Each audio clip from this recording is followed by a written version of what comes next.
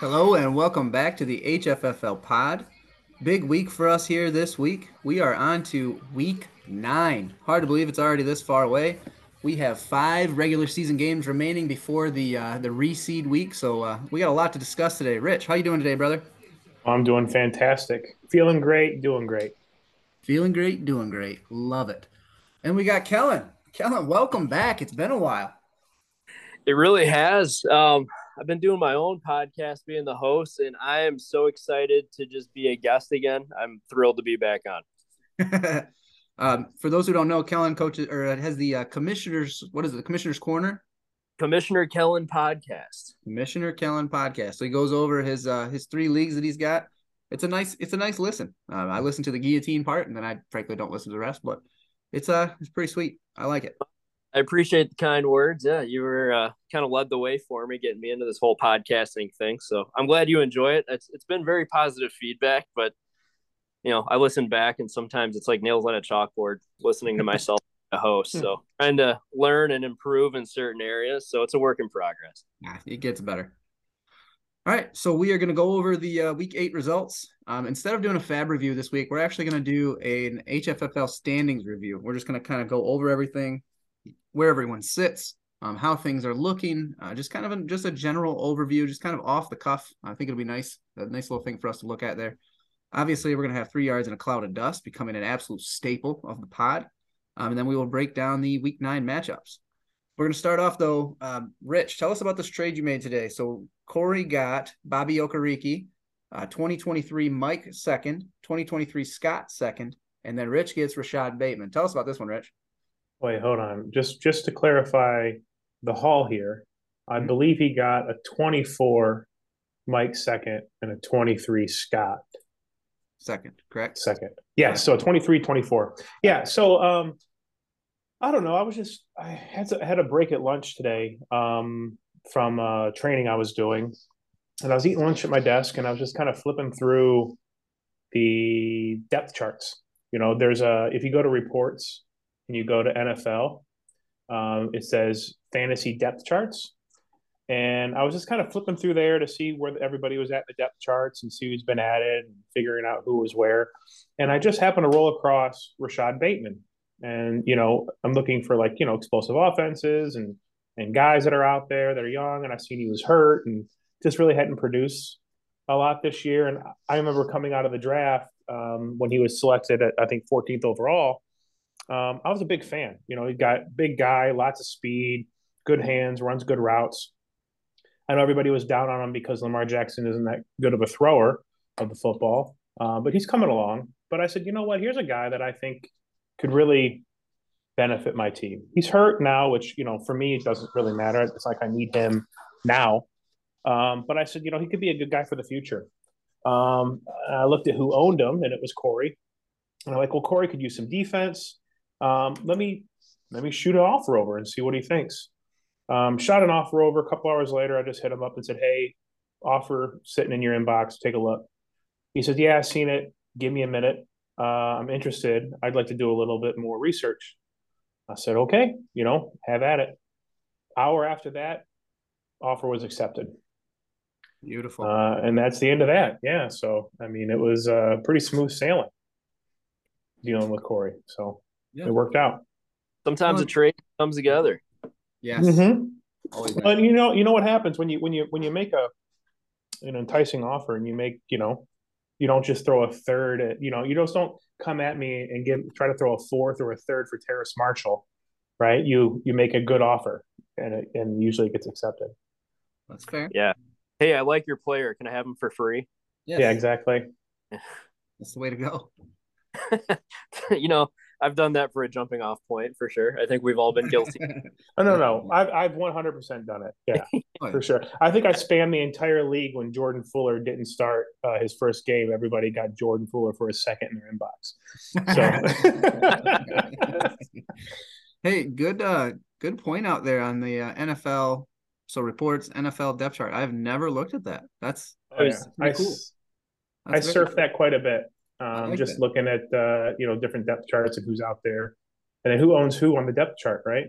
So look how far down some of these guys are owned. Yeah, I like offense and defense. I didn't know this page existed. Yeah, I've me always too. gone to ESPN and Our Lads to look at the depth charts, and this is downright useful. Yes, it is. What did you think about this one, Kellen?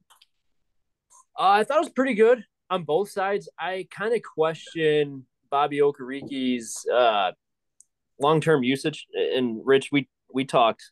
Mm-hmm. You know, we don't know what he's going to be kind of long term. So you kind of cashed in there. You gave up some picks for Bateman, but I mean Bateman, super talented player. He's so young. He's only 22. And you have so many of those picks anyways. You might as well spend a couple of them and get some flyers on some younger players, see if they pan out. Then Corey, he picked up a nice linebacker piece. Again, we'll see what he is weeks or like months from now. But he also got some much needed second round draft capital. He didn't have much in the draft pick category. So I think both sides got some good pieces that both teams needed. So I think it was both on good sides. Yeah. For me, I kind of like you were saying, I have been a huge fan of Rashad Bateman. I love the role that he has in that offense.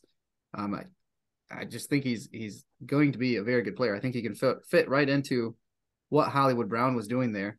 Obviously, Mike's pick is it going to be a pretty good pick? Like that's just what it is. Like Mike's team is right now it's bottom three, or no, bottom five, I believe actually in the league right now. Obviously, this is next year's, so I mean that's a good solid pick. But the beauty here for Rich is that he knows what he's buying. There's no questions asked. Like you're literally getting probably definitely the best piece in this trade in my opinion. I don't know that you draft a better player at those two positions. And then obviously Bateman goes and gets hurt, so that kind of sucks. But I definitely agree with you guys with Okereke. I mean he's not even like their full-time starter. So that's where I'm confused, I guess. Like and Corey had told me is that he was a like 22nd ranked dynasty linebacker where he was looking, and I was shocked when he told me that. I was like, that can't be right. So I looked, and I'll be damned. Like a lot of people have him really high, so I started really looking into it. I mean, Shaq Leonard got 5 years, 98.5 million, so he's a starter, duh, right? Like I mean, obviously. And then Zaire Franklin got 3 years, 10 million. So I mean, and Okereke's on an expiring rookie deal, so I don't see Okereke staying there. So I'm kind of surprised that these people are so high on him, and especially, I mean, last week Shaq Leonard was back for the first time since week 4, and Okereke's splitting snaps with him just like he did in week 4. Mm-hmm. Like literally legitimate split. Shaq played 39%, Okereke played 61. I mean, Darius Leonard's not playing 39% of snaps next week. Like he's going to only continue to trend up until he's 100%. And then does that mean that Okereke is 0, or is he teens 20s? Like to me, Franklin is not the piece. Franklin hasn't come off the field. No, Franklin has been he hasn't at all. 100% steady The all whole year season. long. Yeah, Yeah. the whole season. So I don't think Okereke is really going to be a long-term piece at all. But I think even without him being a long-term piece, this is good compensation. I mean, Mike's pick alone, is only like going to be 5 or 6 picks away from where Bateman was originally drafted. So I think this definitely helps you both. And to me, is this the signal that Corey is ready to sell? And I asked him, he said he was not. But your move, your action kind of states otherwise. So should be interesting going forward. Yeah, one other piece of this too. So I'm looking at the snap count percentages for Bobby Okereke. Week 1, 100%. Week 2, 93%. Week 3, 89. Week 4, 70%. Week 5, 100. Week 6, 89, 700. This past week, he was down to 61%. Yep. So getting phased out or what? I don't know what the story is, but it's that Darius Leonard's back. They're splitting. There you go. Yeah. So yeah. Well, that's the thing with him, right? Is this is one of the reasons I was shopping him a little bit. I shopped him over to Kellen today, but there is uncertainty there, right? And I don't want to hold on to him hoping he finds a spot, he signs a deal, and then who knows like what system he goes in. There's just so much uncertainty with linebackers unless you have an absolute stud, and I don't see Bobby Okereke as an absolute stud. So he's very good. And it's only really been a year and a half that he's kind of emerged. It was end of last year and then the beginning of this year. So maybe only a full year of games. So I figured it was a nice sell high time for him. Scott's pick is likely to be high this year. And then, who knows what Mike's pick is going to be next year. Lots of time between now and then. But in the meantime, I get a very talented 22-year-old receiver who can be on my team for years to come. So Yeah. who has an established role in an offense, a productive offense. Right. All right. On to our game picks reviews. I am up to 4-4. I picked Kellen as my lock of the week over me last week. Got that done. Good job, Kellen. And for my upset of the week, I lost. I picked a Rico. I'm down to 4-4 with my upsets. For Rich, he is up to 4-4. Corey got a win. Corey Hagerman, so he got a nice win there for Rich.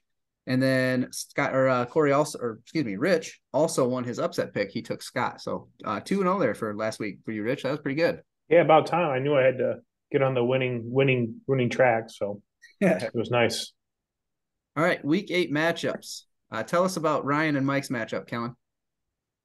Yeah. So he's back, and by he I mean CMC, and Ryan goes as CMC goes. And he got 37 points from that newest 49er, and that propels Ryan to a much needed win there against Mike. I guess the he's back comment can apply to D-Hop too, because he put up a 30 burger of his own. And those guys are really the main two reasons why Ryan put up over 200 points for the second time this year. And Mike doesn't really have a bad week himself, but that 170 just wasn't quite good enough.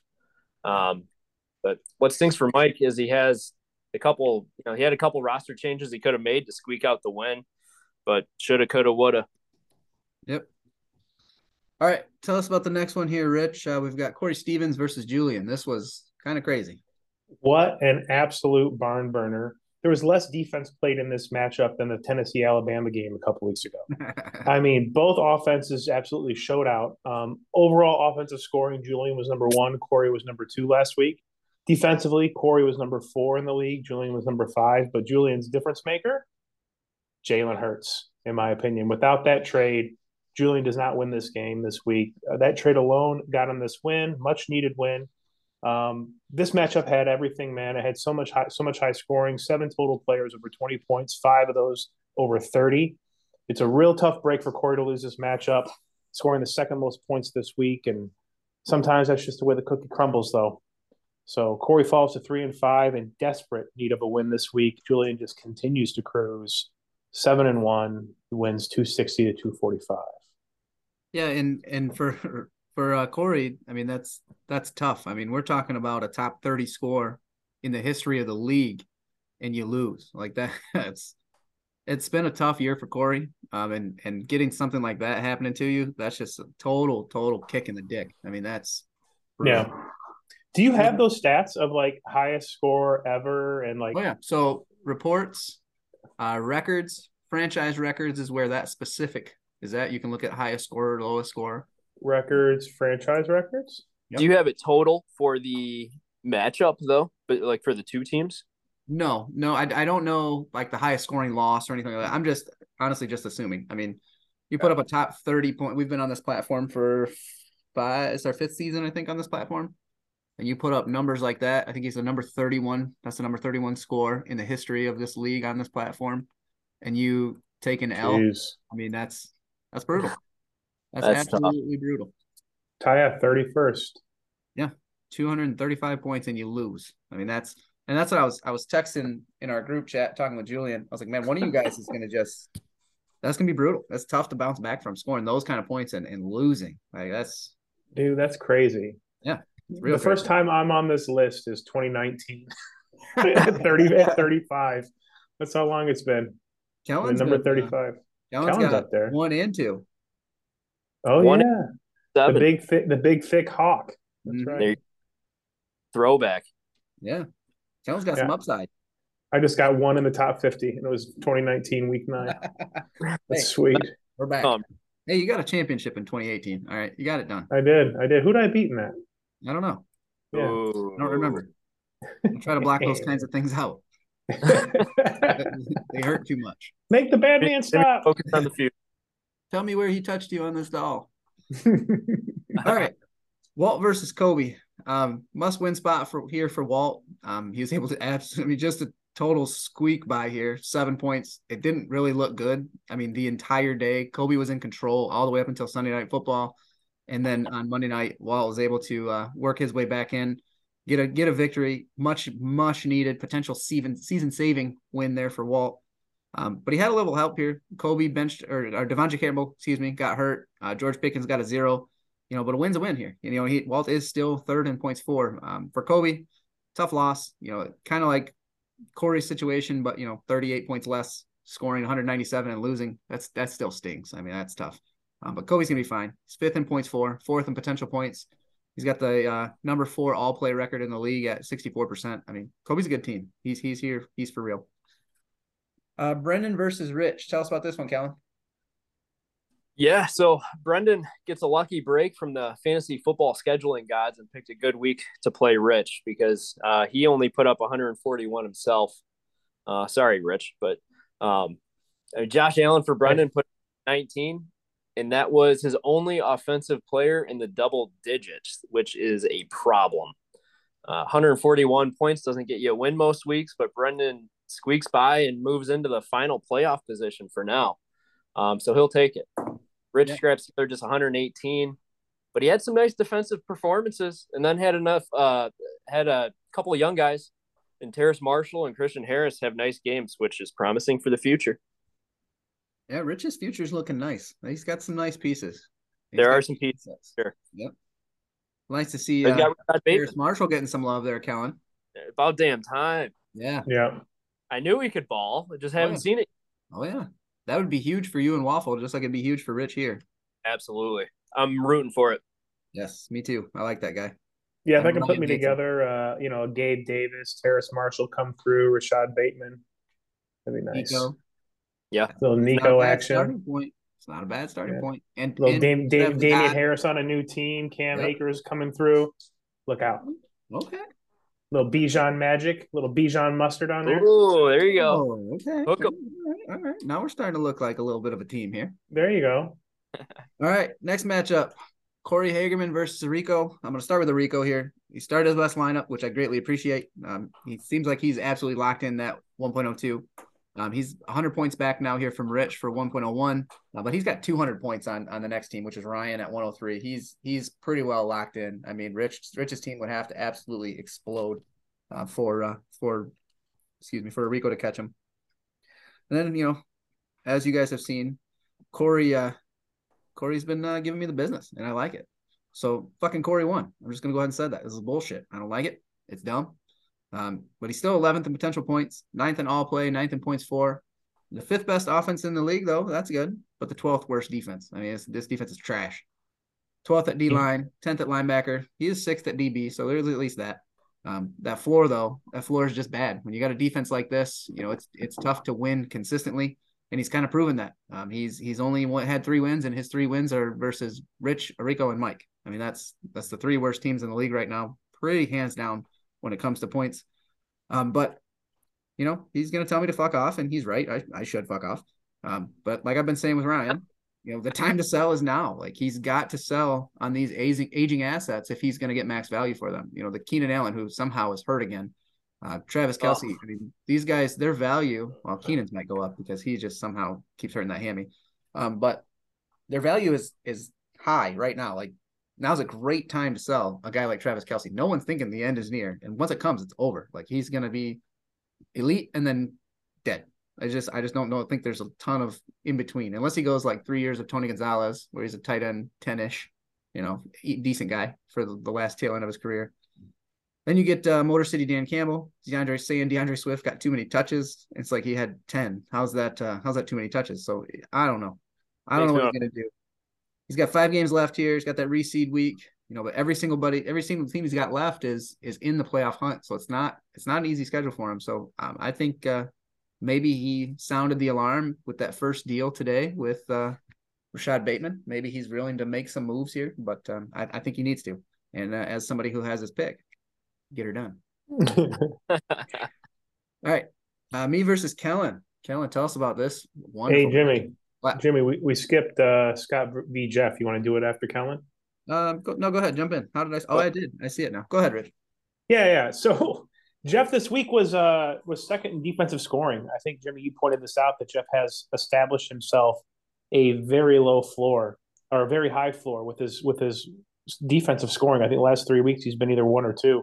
But this week, I think the pod called it. No Eckler meant no win for Jeff. It didn't help that Derek Carr and Devontae Adams combined for 2 total points. And I don't think anybody saw that coming. Overall, it was such a bad week offensively for Jeff. He scored the lowest offensive scoring week in the league this year with 38 points.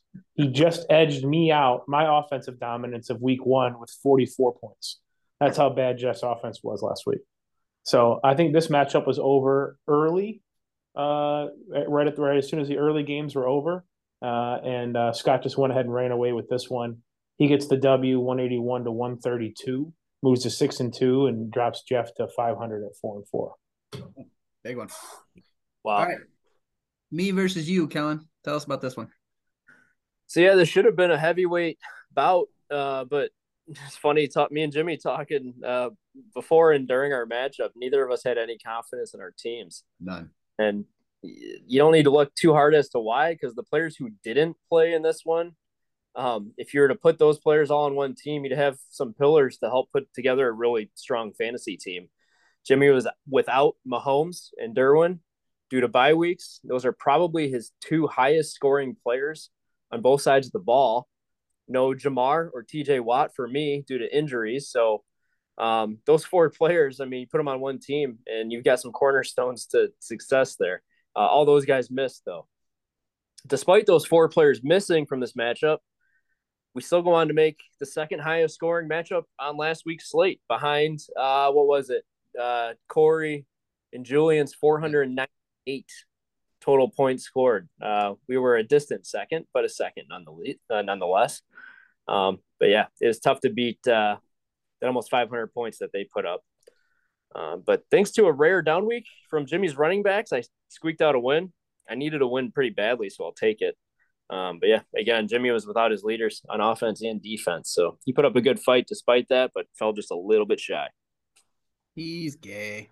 Hey, Kellen, that 498 points that were scored in the Corey v. Julian matchup would currently be 45% of my points for on the season.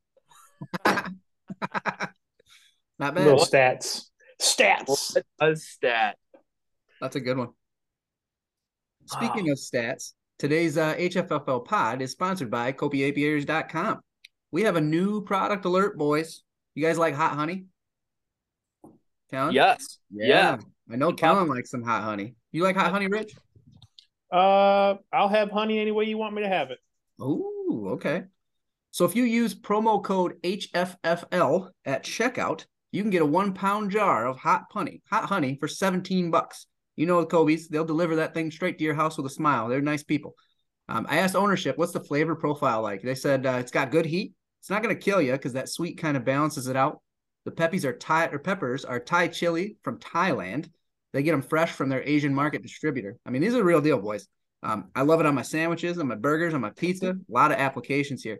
So this is new product, not even listed on our socials yet. So if you contact us here at CobyApiaries.com, hit us with that promo code, we will get you taken care of. You know, throw a little draft compensation his way. That'll probably get you some too. So CobyApiaries.com, get you some of that hot honey. All right, boys. Man, I hope Corey didn't try to fuck a barrel of hot honey. That burned the pee hole, I think. Those Asian pepper flakes tear him up. Ooh. It'd be bad. Yeah, real bad. All right, quick reviews. Our playoff seeding. Julian is the 1 seed. He's in the driver's seat right now. Kobe is the 2. He's holding on to the other bye. Scott has moved up to the 3. I am the 4. Kellen is the 5. And Brendan sneaking his way back into the top 6 here. As far as our top 5 goes for the draft, Rich has 1.01, pretty well sewn up. Rico has 1.02, pretty well sewn up. Rich owns 1.03, which is Ryan's pick, and that pick is looking better by the day here. I have 1.04, which is Corey's pick, and Corey's thinking about selling. Come on, Corey, get her done. And Kellen has 1.05. He's got Mike's pick. So all 3 of us here with some high picks looking like for next year. I like that. Looking good. Right. Yes, I'm a fan. All right, so on to what I'm hoping will be the meat and potatoes of this pod. So we're going to do the standings review. We're just going to have some fun with it. We're just going to spitball some ideas. We're going to have some general conversation. Going to just look over some stuff here. So I mean, we can start with just the standings themselves. I mean, obviously, Julian, the only one-loss team here. Kobe and Scott, with his new name. What is it? My new new name, but you still suck. I like this little rivalry that these boys got going. But I mean, this league is balanced. I think my favorite stat when I was looking at everything today was just the all play records. Like, so I'm currently number one at 65.4%. Then we've got three other teams at 63.5, which is just crazy. So I wanted to think, last year, where were we at? So this year we've got, looking at here, 8 teams over 500 in all play. Last year we had 5 teams over 500 in all play, and we had 2 teams with over 72% all play victory. So, I mean, the league is it's much more balanced this year, which is very cool to see for a league in its 15th, 16th year, whatever this is. What do you guys think? Yeah, I mean it's crazy how close it is. There's 3 teams with the same all play record. I mean 66 and 38 for Kellen, Kobe, and Julian, and then Walt to be sitting there at 596 winning percentage. I mean, definitely at the top, top few teams. It's very close. I mean, looking at Walt and Corey, both sitting at 3 and 5, but are respectively 5th and 6th in all play. Yeah. So of the 42 or 48 losses they have, 5 of them had to be the actual person they were playing that week. And they're 3rd and 6th in points for. I mean, it's not like they're not squeaking by or anything. I mean, yeah. Walt's coulda won's kind of crazy. Him and Jeff both with 4. I mean, 4 lineup decisions went south on you that you could have won a game. Mm-hmm. Those coulda won's hurt. Yes. Those really hurt. Yes. Look at Julian's woulda lost. I didn't notice that before. 5. So Julian's absolutely nailing these lineup decisions. Wow. Yeah. Look at this guy. I'm right behind him with 4. I know that's cost me a couple of them. Just some phone decisions, which didn't, thought I was making right decisions at the time. But in hindsight, you feel like it's Kellen, your stats say you could be undefeated right now if you just pick the right guys. Yeah. You have 3 coulda wons and you're 5 and 3. Which column is this one? Could have won. The coulda won. Oh yeah. Yeah. So your 3 losses, you could have won every single one of those games had you played the right guys. Yeah, I believe it. So pretty much you suck, is what he's saying. I suck at making decisions, specifically with my linebacker core. I always got someone on my bench who blows up and someone who I start that gets like 6. Well, I think what that says though is that your losses had to have been close, right? All of your losses couldn't have been, it's not like you've gotten blown out this year. So, I mean, if you were close enough to where you make a couple roster moves and you could have won all 8 games this year, it means you were being competitive in all the games you lost.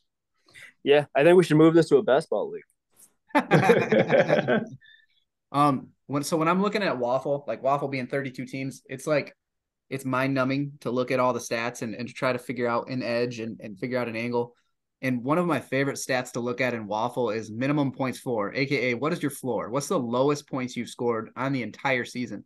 And Kobe actually leads the league. Kobe's lowest score on the entire season through 8 weeks is 157. I mean, that's freaking good. Oh wow. That's better than anybody did last year. The highest last year was 153.7. So I mean that is incredible. Like that just tells you absolutely have to bring your A game when you're playing Kobe.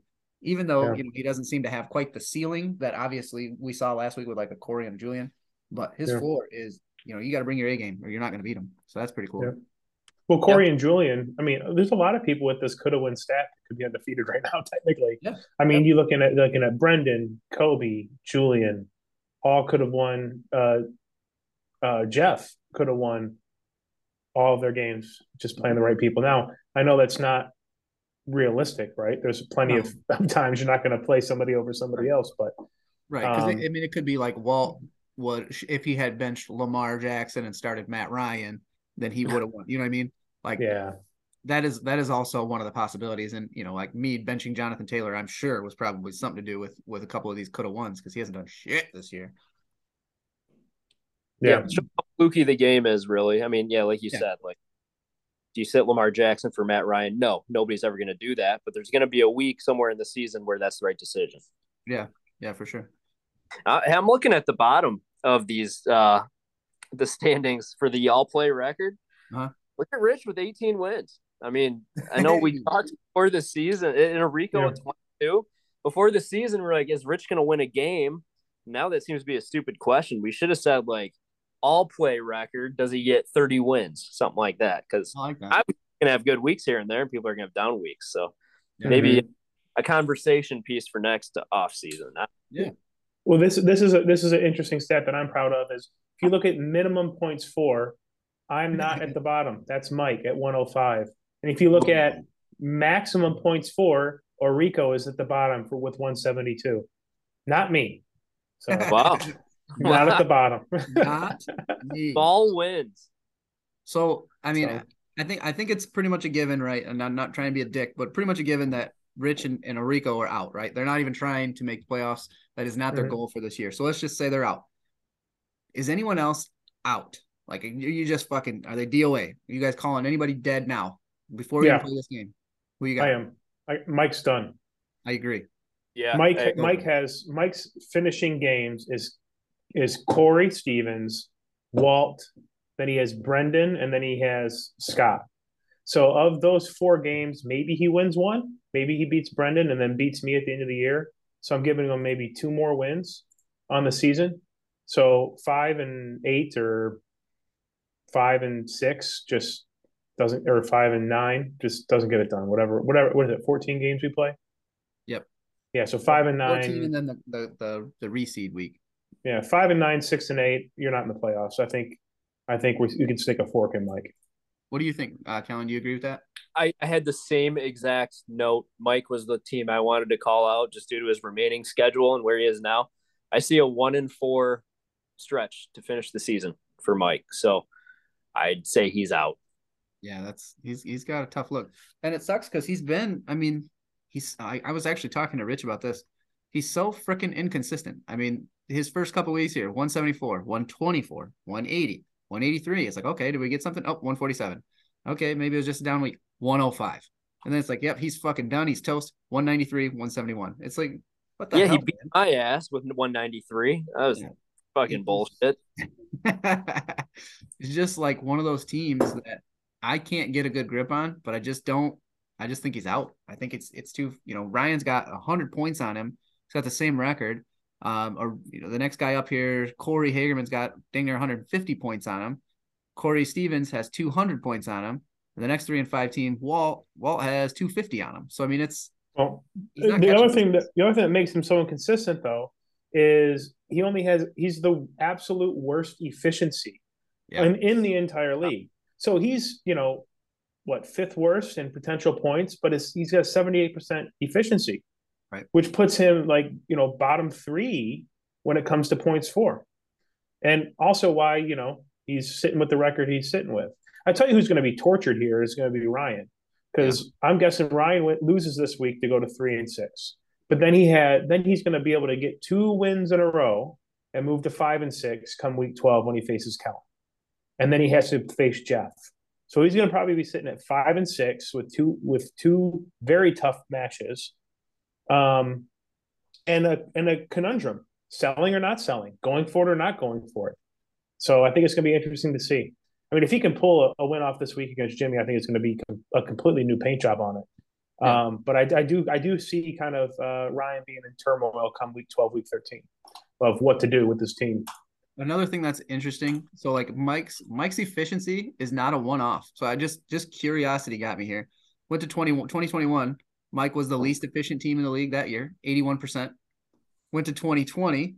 Mike was the 11th in efficiency at 82.5. I mean, I don't know if he's just got one of those teams that's just impossible to figure out, but his efficiency has been bad for 3 years running here, which is kind of crazy. Like you would think that you got some plug and play guys and just get it over with, but it has not been the case for Mike.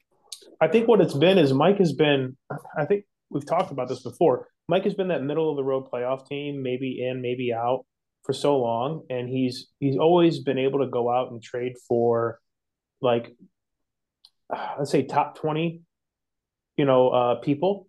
So he'll stack his team with, let's say 3 to 5 decent top 20, top 30 guys at their position.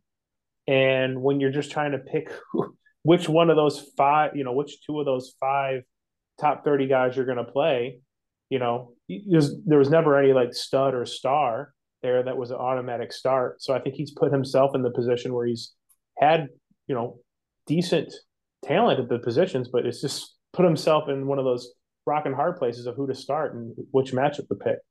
Yeah. Yeah, at a certain point, depth is kind of overrated. You'd rather trade some depth than to have some rock stars, set it and forget it kind of guys play the waiver wire on some other positions because it's going to reduce the amount of errors that you're going to make in setting a lineup. You got to guess right every week, and it's a coin flip. So I'd kind of prefer to have at some positions, especially like have your top heavy guys that you're going to put in there every week rather than play the guessing game on a handful of guys on who to start, who to sit. Yeah. What do you guys think about Hagerman? So Hagerman's next five. He's got Kellen. Kellen's 5-3. He's got 3-5 Ryan. He has 3-5 Corey Stevens, 3-5 Walt, 4-4 Brendan. What do you guys think? Does he have a shot? Is he outside looking in? What do you think? Go ahead, Kellen. Well, I don't know. I'm not feeling very confident this week.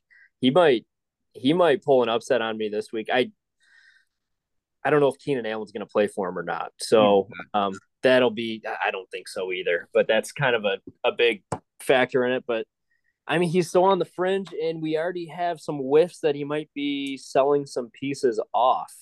Now, based on schedule, tell me his schedule again. I don't have it in front of me. You, Ryan, Corey Stevens, Walt, and Brendan. So a lot of guys with not the greatest records, but a lot of points with Walt for sure. Corey Stevens and Brendan is currently a playoff team. So if you can look at it this way, he's got 2 playoff teams remaining in his final 5 games. You could look at it like that. Or you could look at it as, he's got 5 matchups left of teams all vying for playoff contention. And the only one really looking on the outside, truly outside looking in is Ryan. Yeah, Corey's just in that group. That's like half these guys are going to squeak in, half these guys are going to miss out. And it's hard to say. You just kind of have to see how it falls. If I were to take a guess right now, I'd say he'd be out. But a group where it's a toss-up, it's kind of too hard. I had to bet. I would say he's out. Yeah, it's so crazy because you're thinking to yourself like, they're right now the playoff teams are the lowest. The last man in right now is 4-4, and the last man out is 4-4, and then there's 5 teams sitting there at 3-5. Do any of those teams overtake? The only person I think that can be overtook at this point for a playoff spot is Brendan. I think Jeff is coming on strong here towards the end of the season, and which one of these 3 and 5 teams have the best record? You know what I mean? So I don't really think Corey gets more than 2 wins on the rest of the way out. But if I look at a team that's scoring a lot of points, let's say Walt, who's also 3-5 right now. Let's see here. What's Walt's schedule look like? Yeah, I can pull that up. Yeah, here it is. So he gets Julian this week. Tough get for him, right? Tough get. But then he finishes. Oh no, Mike, Mike, and then Jimmy. Yeah. So there's 3 wins for him. So there's another 6 and then there's the reseed, right? So he's 6-7 going into the reseed. Yeah, 6 and right. No, that's wrong. No, 6 and 8. No, I'm wrong. I can't forget. Yeah, 6 and 8. 6 or yeah. I don't know. No, because it's got to be. Wait, it's got to be. It's got to be your bowl. It's got to be your bowl. Yeah. Okay. Yes. So he's 6-7. Yeah, he's 6-7 going to the reseed. Yeah, I think that's where he's going to be. Then who else do we got there? Corey. No, Stevens. Here he is. Okay. Yeah, so Mike, Jimmy, then Hagerman, Arico, Kellen. I think he wins 3 there. Goes to 6-7. So Walt and Corey sitting at 6-7 going into the reseed. That would put Hagerman out, Mike out because they'd have to run through them. I'm counting them as wins. Yep. And then there's Ryan who's going to be sitting probably at 6-7. Yeah, I mean it's. I wonder what. Let's look at Jeff and Brendan, who are 4-4. Let me see who I come to first here. So Brendan, the doctor, Doctor's got the Bees this week. Bees are one of the best teams in the league right now. He's got the River Rats next week, one of the best teams in the league right now. Then he gets Mike, which he could snipe you. I mean, we've seen that. He can Yeah, drop 190 on you, or he's going to score 105. There's no way to tell. Yeah. Then he's got me, and then he finishes off with Hagerman. So I mean that Hagerman matchup. I mean, in theory, that could be a huge matchup that last week. we could there We could could be a repeat game if those guys are right next to each other in the standings. They could play each other back to back Oh yeah, that could be an absolute for logjam. playoff seeding. Yeah, for a playoff Yeah. spot. We may see a bunch of stack up at a couple of guys in this 3 and 5 are gonna fall out. We may see a 6 and 7 stack up. Kind of log jam sitting there. So yeah. And then Jeff has Orico, Rich. Also, he's got wow. Okay, he's back to back Orico, Rich. Then he's got Yeah. Kellen, then Kobe, then Ryan. So I mean, he should at least get 3 wins, I would think. I think He Jeff's beats you guys, and he takes at least one of these three between Kellen, Kobe, and Ryan. that Jeff could be was the a team. decider. Yeah, so Jeff that was a puts team Jeff I at want. 7-6 going into the reseed and in the driver's seat. Yeah, I wanted to touch on Jeff's team because I see him skyrocketing up the standings here in the final stretch. I could see a 4-1 stretch here. Yeah, I could, he's through some of his major buys. Mhm. I mean, I could see him beating Kobe or Kellen's team week 11, week 12 with some of the pieces he has with his surging defense and yeah. I think what happened last week with his offense is a complete anomaly. But I could see him maybe sitting at 8-6 or 8-5, last man in maybe, Yeah, maybe or just maybe a 5 seed. So So last 3 weeks, the average defensive team is scoring 78 points a game. Jeff's averaging 300, or excuse me, 100. He's got 300 total. He's averaging 100. yeah, His defense has been absolutely balling the last 3 weeks. Mm-hmm. And that raises that floor. That was the knock against Corey. That's the whole reason I went after Corey's pick specifically, is that defensive floor is low, and it just hurts. yeah. Jeff's got a spot here. He's gonna be happy. He's gonna be happy that we're actually talking positively about his team. Well, if Isaiah likely finds himself to get more opportunities now in the passing game, he may have found himself a tight end. So we'll see. Sure. So Rich, you said that you thought that only one playoff spot is available, that spot that Brendan's in now, so the sixth spot. So do you think 1 through 5 are in? Like, are you ready to call that already?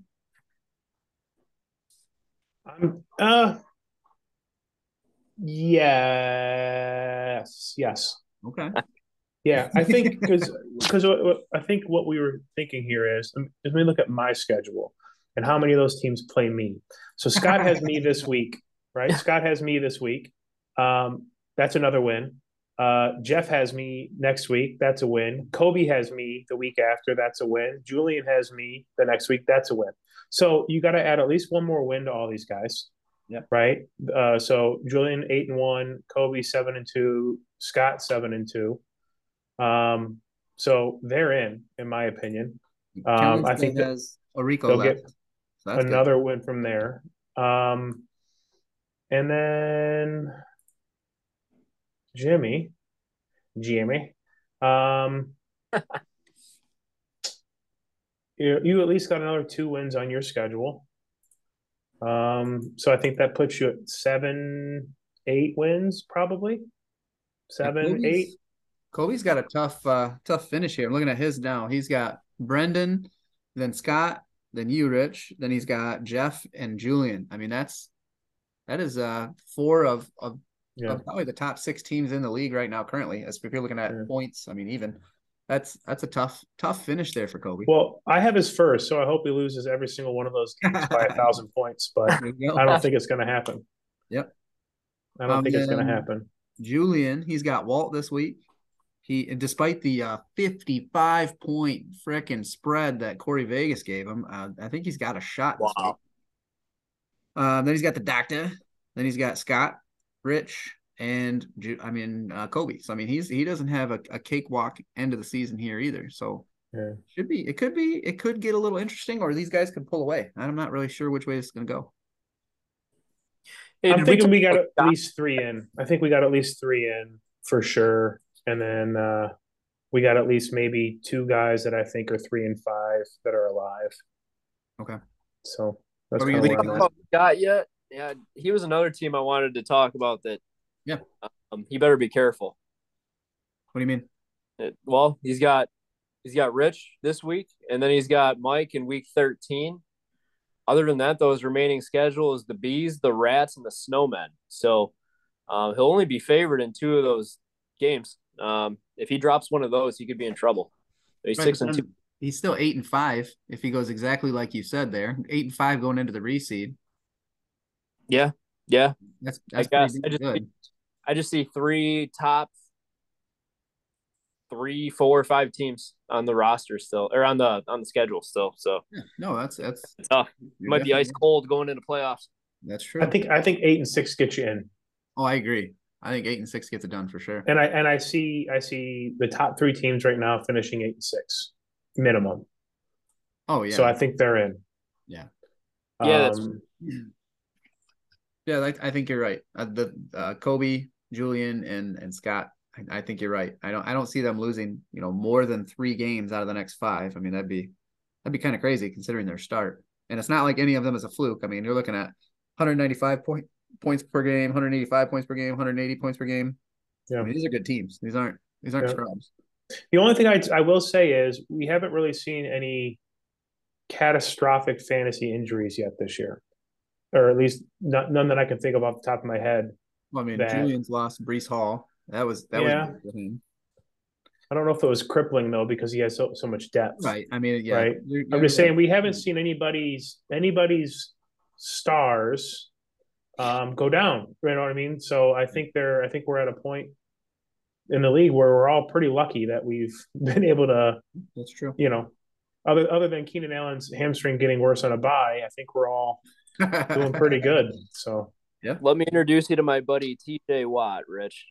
Yeah, but that was preseason, right? No, it was week 1. Oh, was it week 1? And you actually had the D line depth to overcome that, though. It's not like you went from I've got this great defensive line to literally nothing. I mean, you still have a very good D line, so it's not that one's I just thought my D line was going to win me weeks with Aaron Donald and TJ Watt, and I'm just being a sad sack right now, but it's disappointing only being able to have that for not even a full week. It's like, God damn it. I'm so ready for my D line to put up 60 in a given week and roll, but he'll be back soon. So how about we this, usually though? see like a McCaffrey injury or a Saquon injury or like, these guys that don't have a lot of depth that are doing well. I think, maybe it's an attribute to the owners and building depth to their teams, but we haven't really seen that yet. So nobody's had to really fight through that or have to make a deal to save their season. So okay, that is a good point.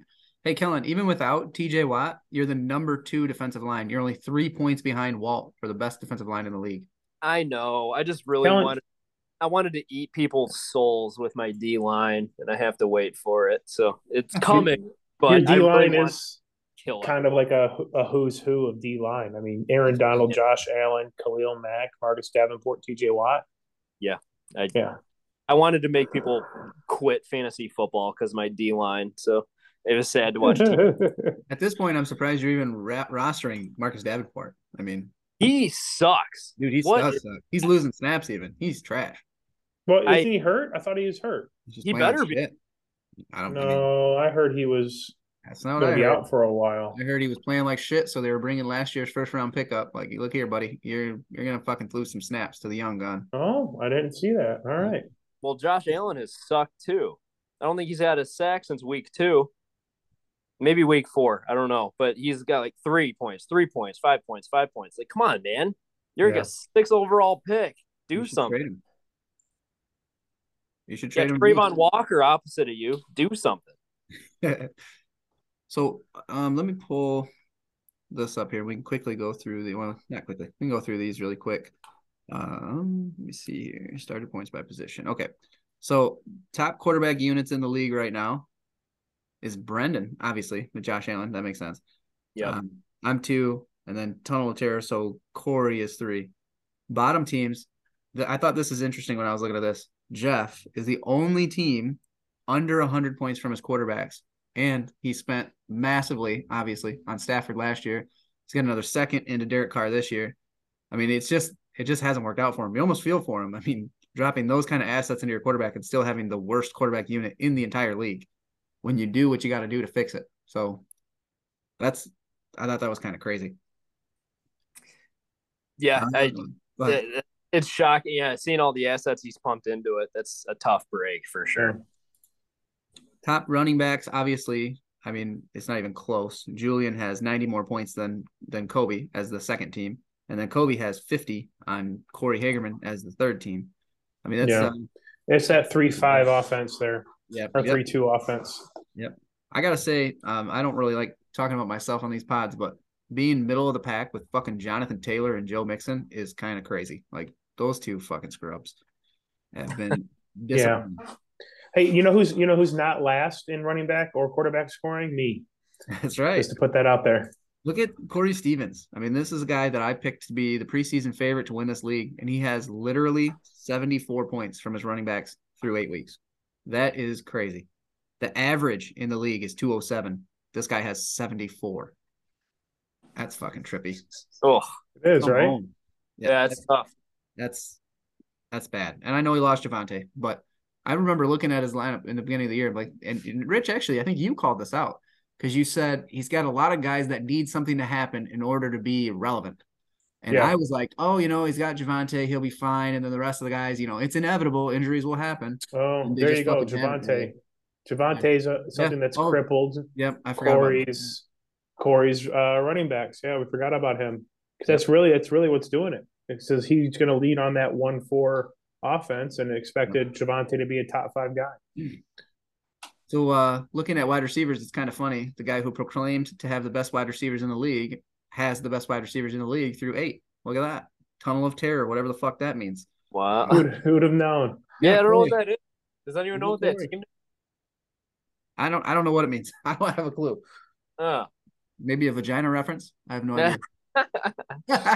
or maybe that was what he called his butthole after he ate some hot honey. Go be8beers.com, get your hot honey. There you go. And then look at, Kellen, obviously up there, Cooper Kupp, Jamar, and then Jeff, right where you expect him to be.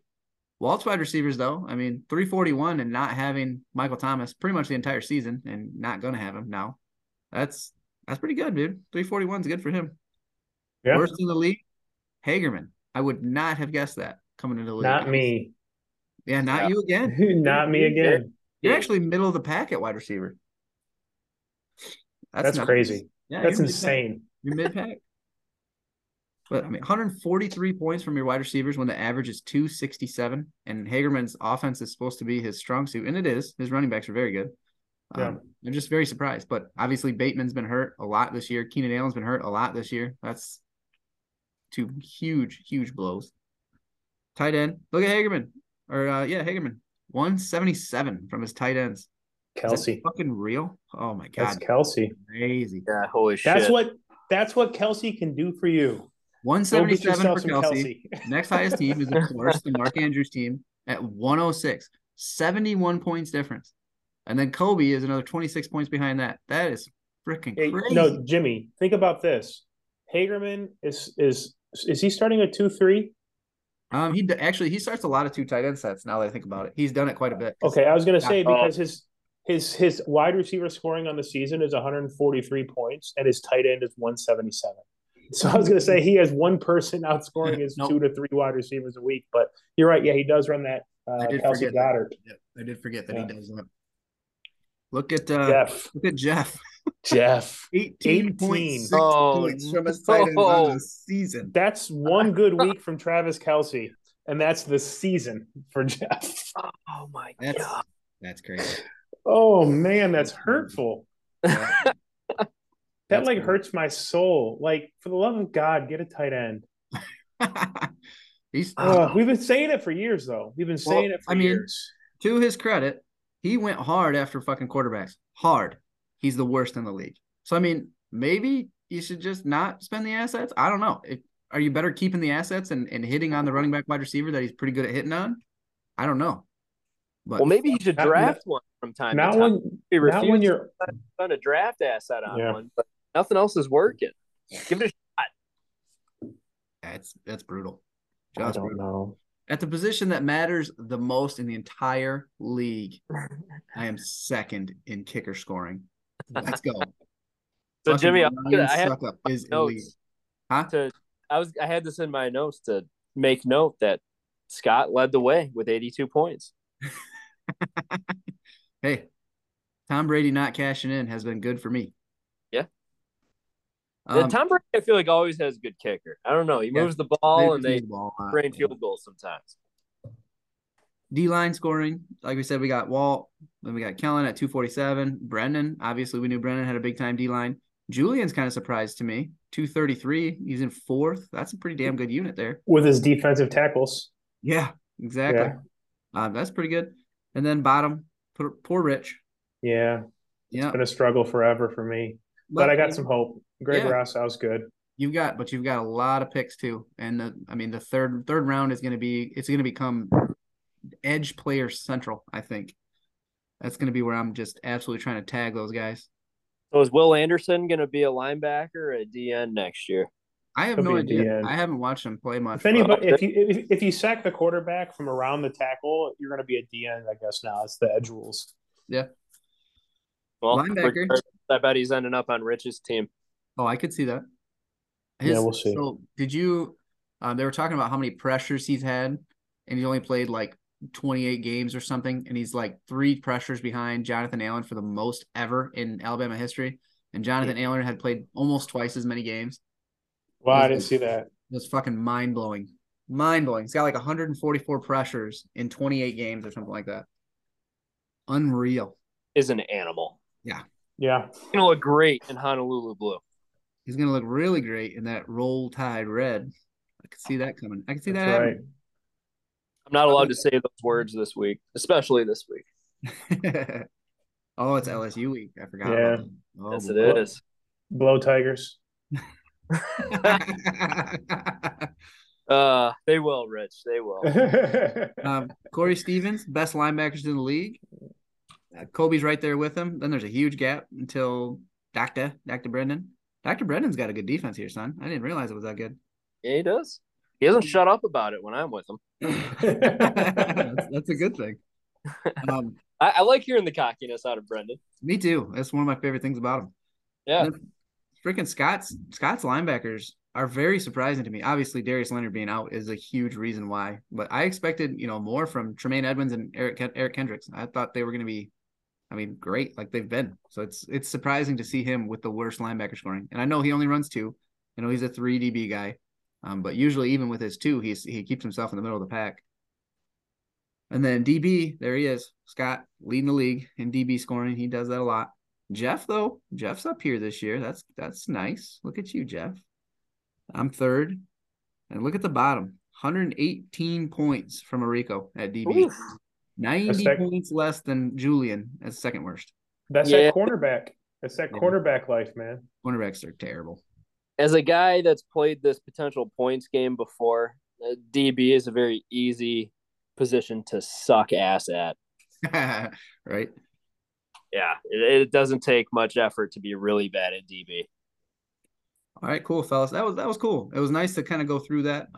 When we're getting the week before the reseed, we'll go over everything again. Obviously we'll break it down as we're coming, but we'll take another deep dive going into the reseed week. But let's move on to 3 yards in a cloud of dust here, Rich. Hey, I actually had something real quick. I went a little deeper on this screen that we're looking at. I do have the top offenses and defenses. I don't need to really break those down, but unless you want to, but you want me to, I can dive.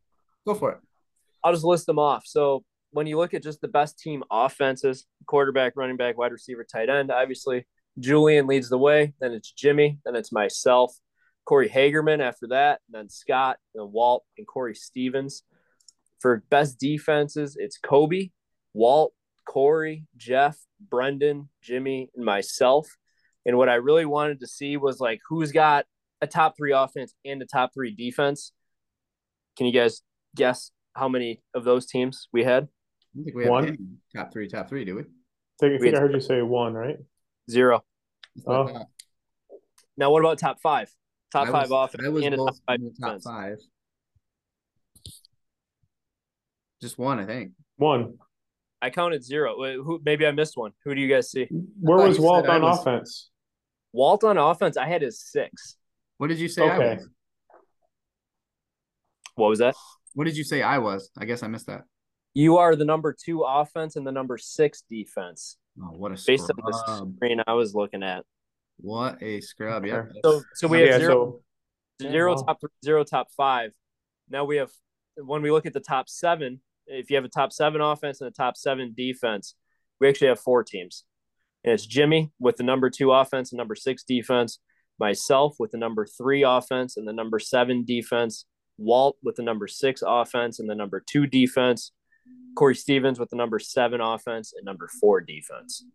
That's interesting that those two are 3 and 5 with those numbers. I mean, there's been so many numbers that make you just think they're just having a bad luck year.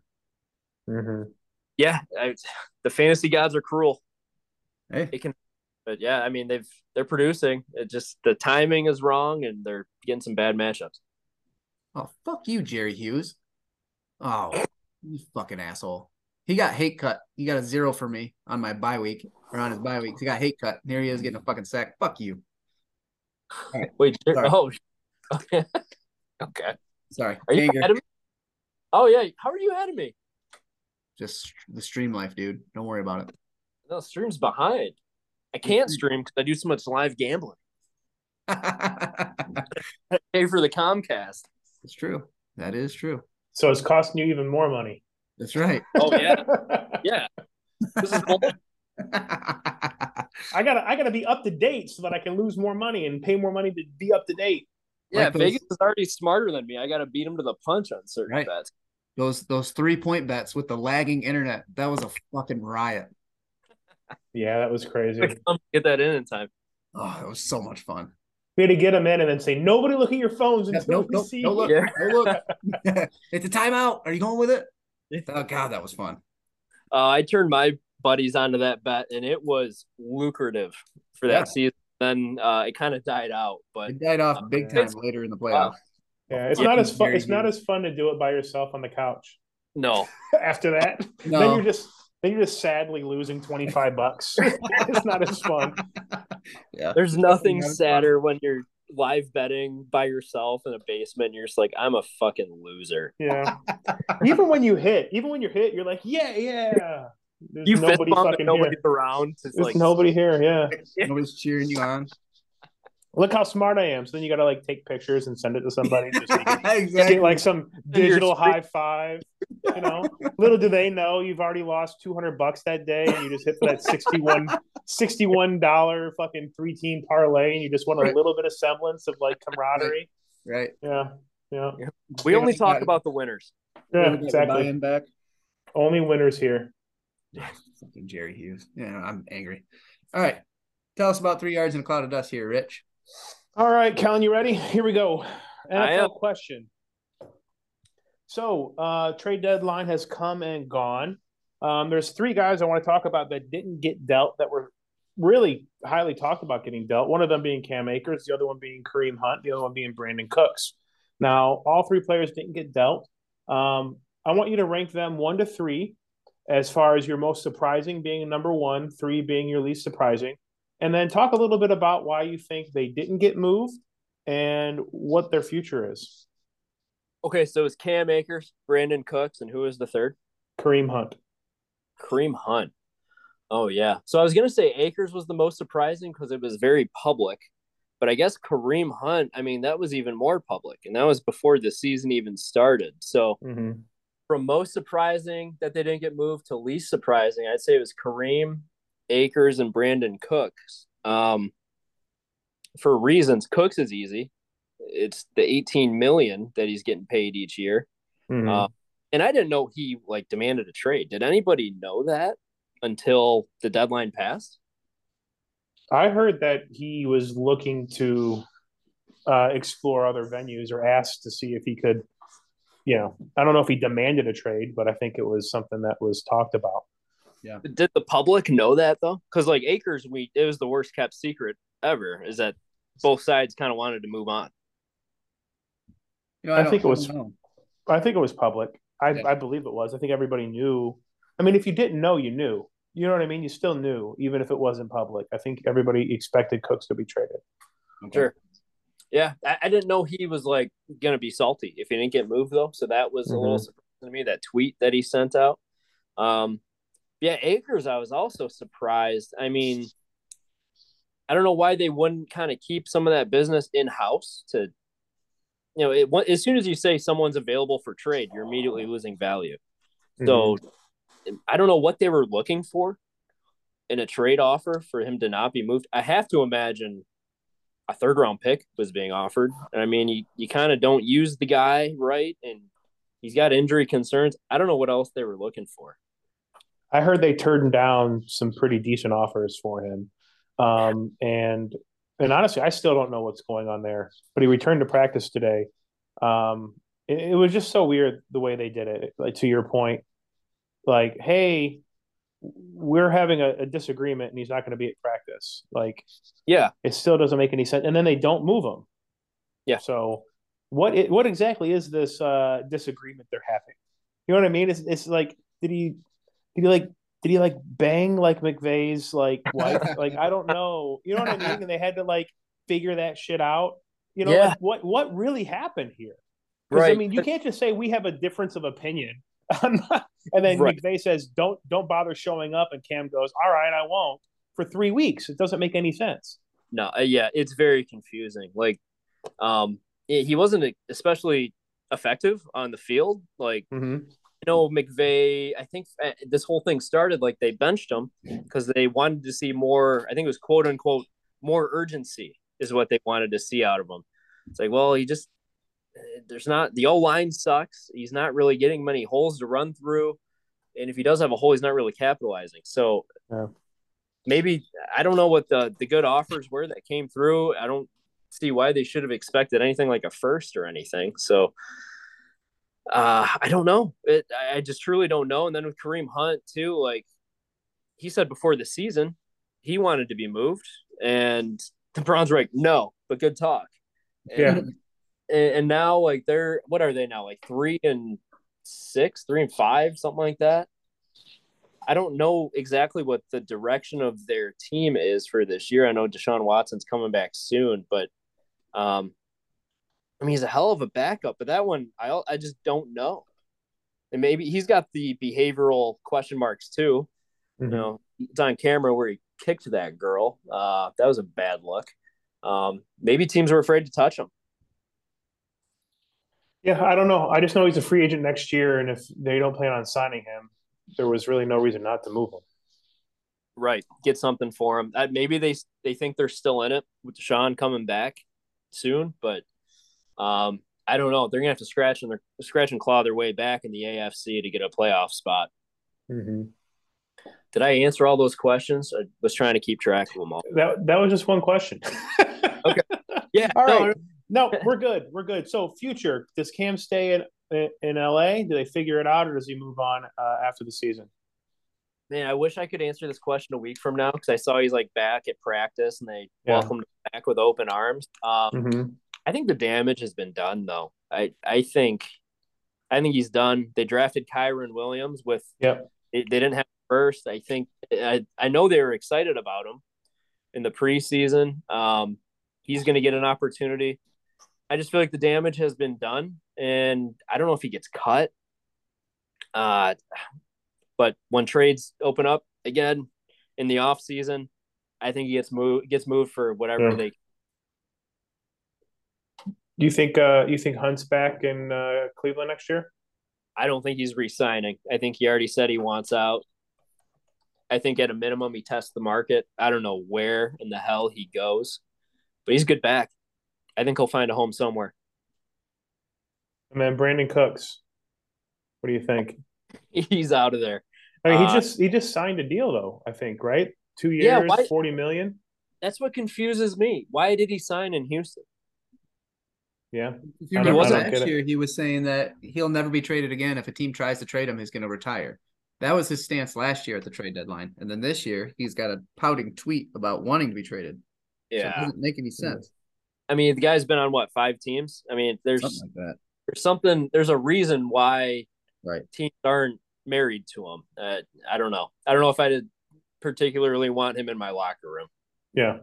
Yeah, it'll be interesting because they're not going to be able to trade him, I think, to the point you made about the contract.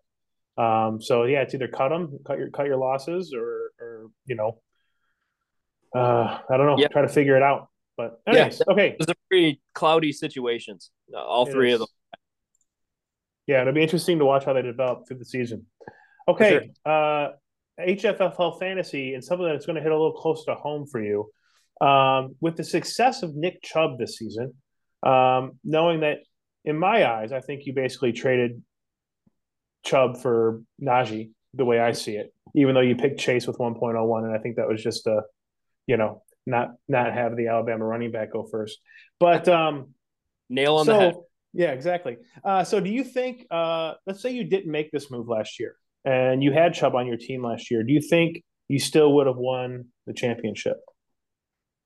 No, I don't. I don't think I would No. have. No. Um, my the narrative in my head with Chubb before this explosion he's had this offseason was he's one of the best running backs in the league.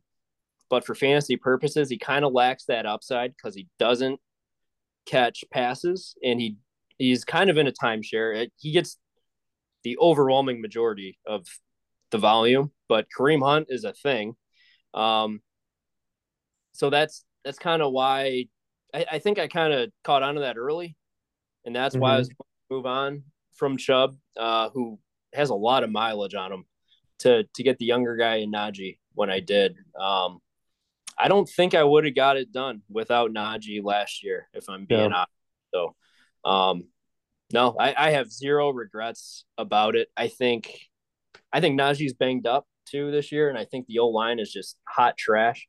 I don't think we've seen the best from Najee yet in his career. Yeah. Okay. Do you think maybe you have a better chance of winning this year if you had Chubb versus Najee this year or no? So right now, I mean, the point differential is massive between Chubb and Najee, but um, Deshaun Watson's coming back. They're gonna start throwing the ball more. I don't. Mm-hmm. I'm trying to play my best fantasy football in December and January, and I don't think Nick Chubb is that player to accomplish that goal. I Yeah. think I think this is peak Nick Chubb for this year. And he's been a Gotcha. hell of a player. He probably could have won me a couple games this year that I've lost. But I'm not really sweating it. Cool. All right. Good one. Is All that all? right. What's that? Is that all three questions? No, we got miscellaneous still. Oh, lay it on me. Let's Yeah, go. we got miscellaneous still. Okay. We'll have a little fun with this one.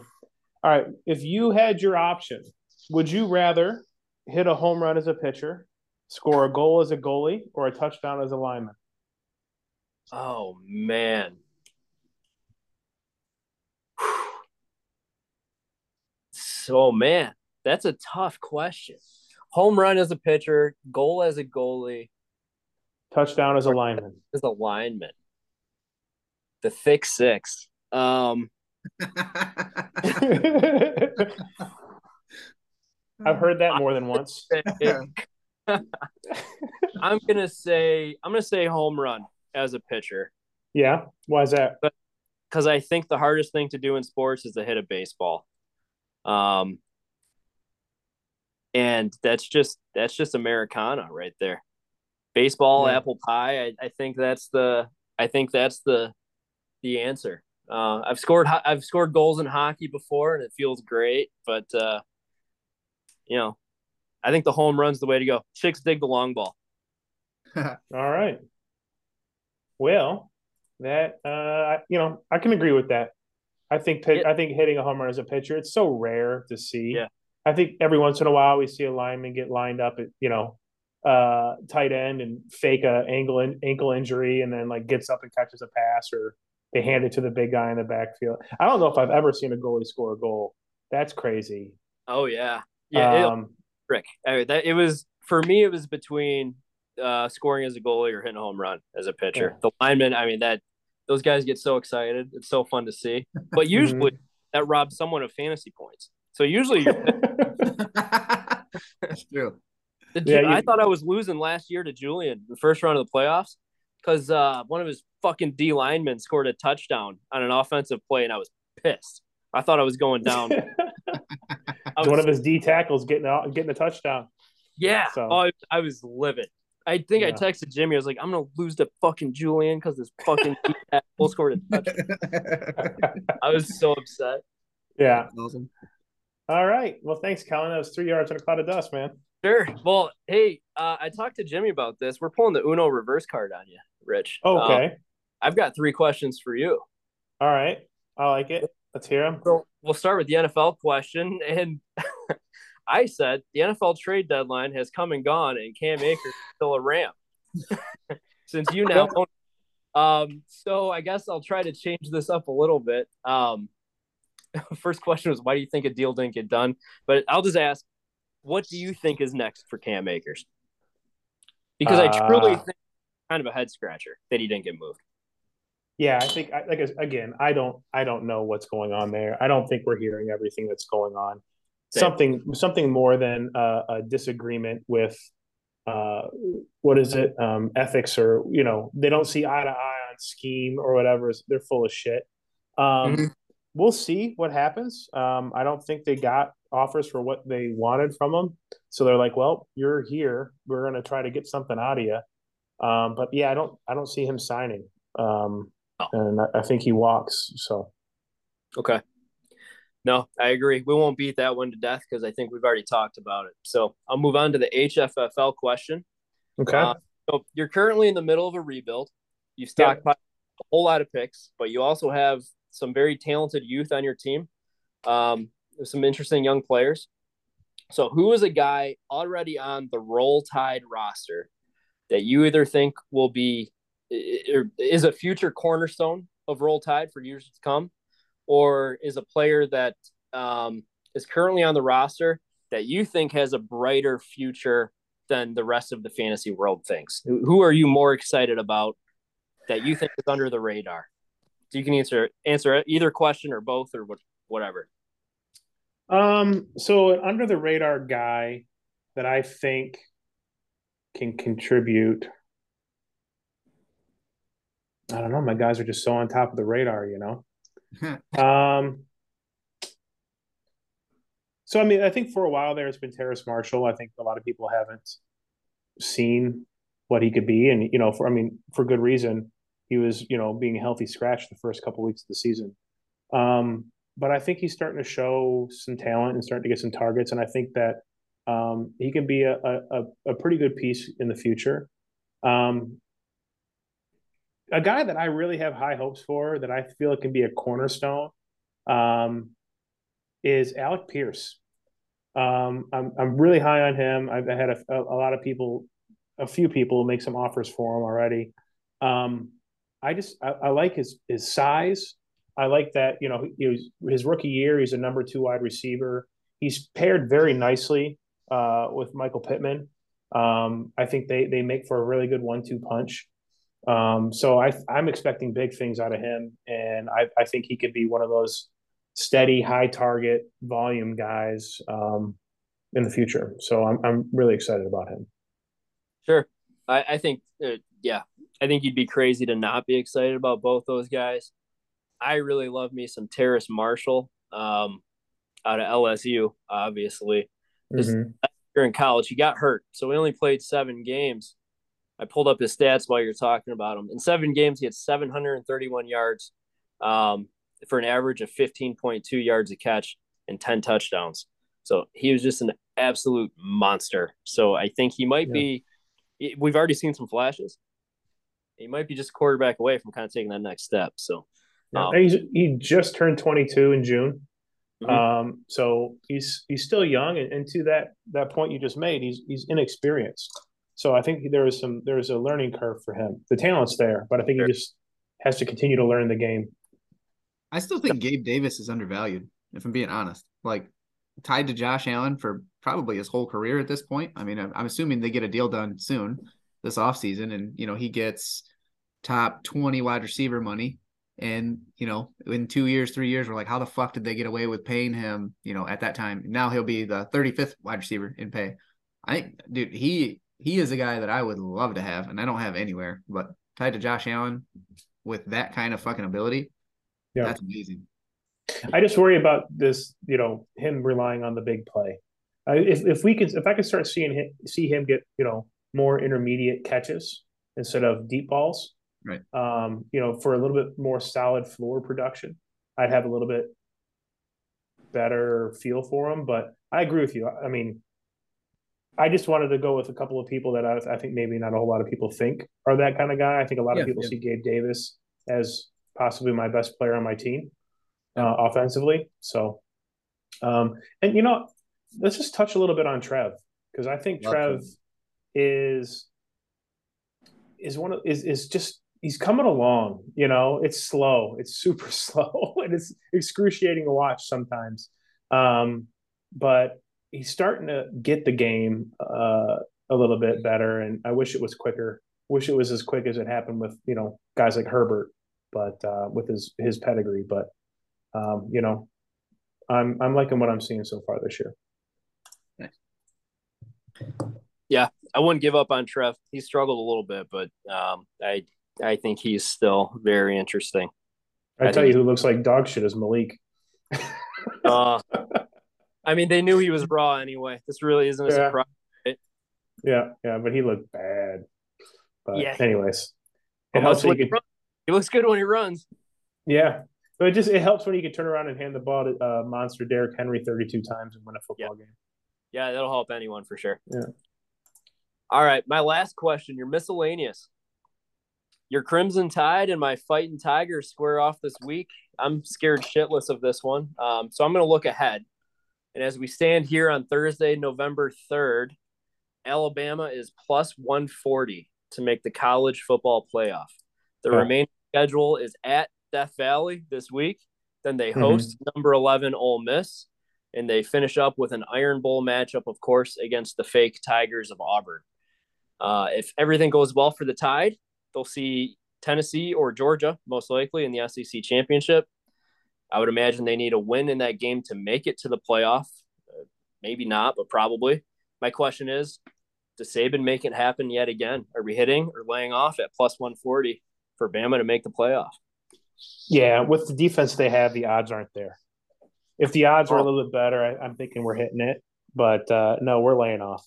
I hate their defense. I know Anderson is, in certain games has been effective, but in other games he's just disappeared off the map, and they can't cover to save their freaking lives right now. Cover a spread or cover a receiver? Cover a receiver. Okay. I thought you said cover a damn spread. No, they can't cover a receiver. They're really missing Surtain this year. And Kool-Aid just, can't do it all. So I think it's, I think they went out, and I think they lose to either Georgia or Tennessee I think it's going to be Georgia, honestly, in the SEC championship. So unfortunately, that'll put them 2 losses and out of the playoff, and it'll be disappointing. But I think they'll keep it entertaining for me for the rest of the season. Sure. All right. Well, you survived your first 3 yards in a cloud of dust. There we go. Thank you. Sure. All right. Week 9 matchups. We got 6 teams on bye this week. We have the Browns, Cowboys, Broncos, Giants, Steelers, and 49ers. We have Corey Stevens at 3-5 versus Mike at 3-5. Corey is a 21-point favorite. What do you got here, Rich? Yeah, so these 2 guys are in the middle of an ocean fighting over one life preserver, and there's no way to share it. They're absolutely fighting for their playoff lives this week. And, Joe Burrow laid an egg last week without Chase. I think he bounces back big this week with an adjustment against a very gettable Panthers defense. Mike has the edge in the running back department with Corey having to start Kenyon Drake. Mike gets set the bar with Josh Jacobs, Antonio Gibson, and Gus Edwards, which is interesting because a lot of people had written Antonio Gibson off with Brian Robinson, but he's been used in a very creative way. He had 7 receptions last week. He's currently top 10 in receiving stats in completions and catches, or catches and targets.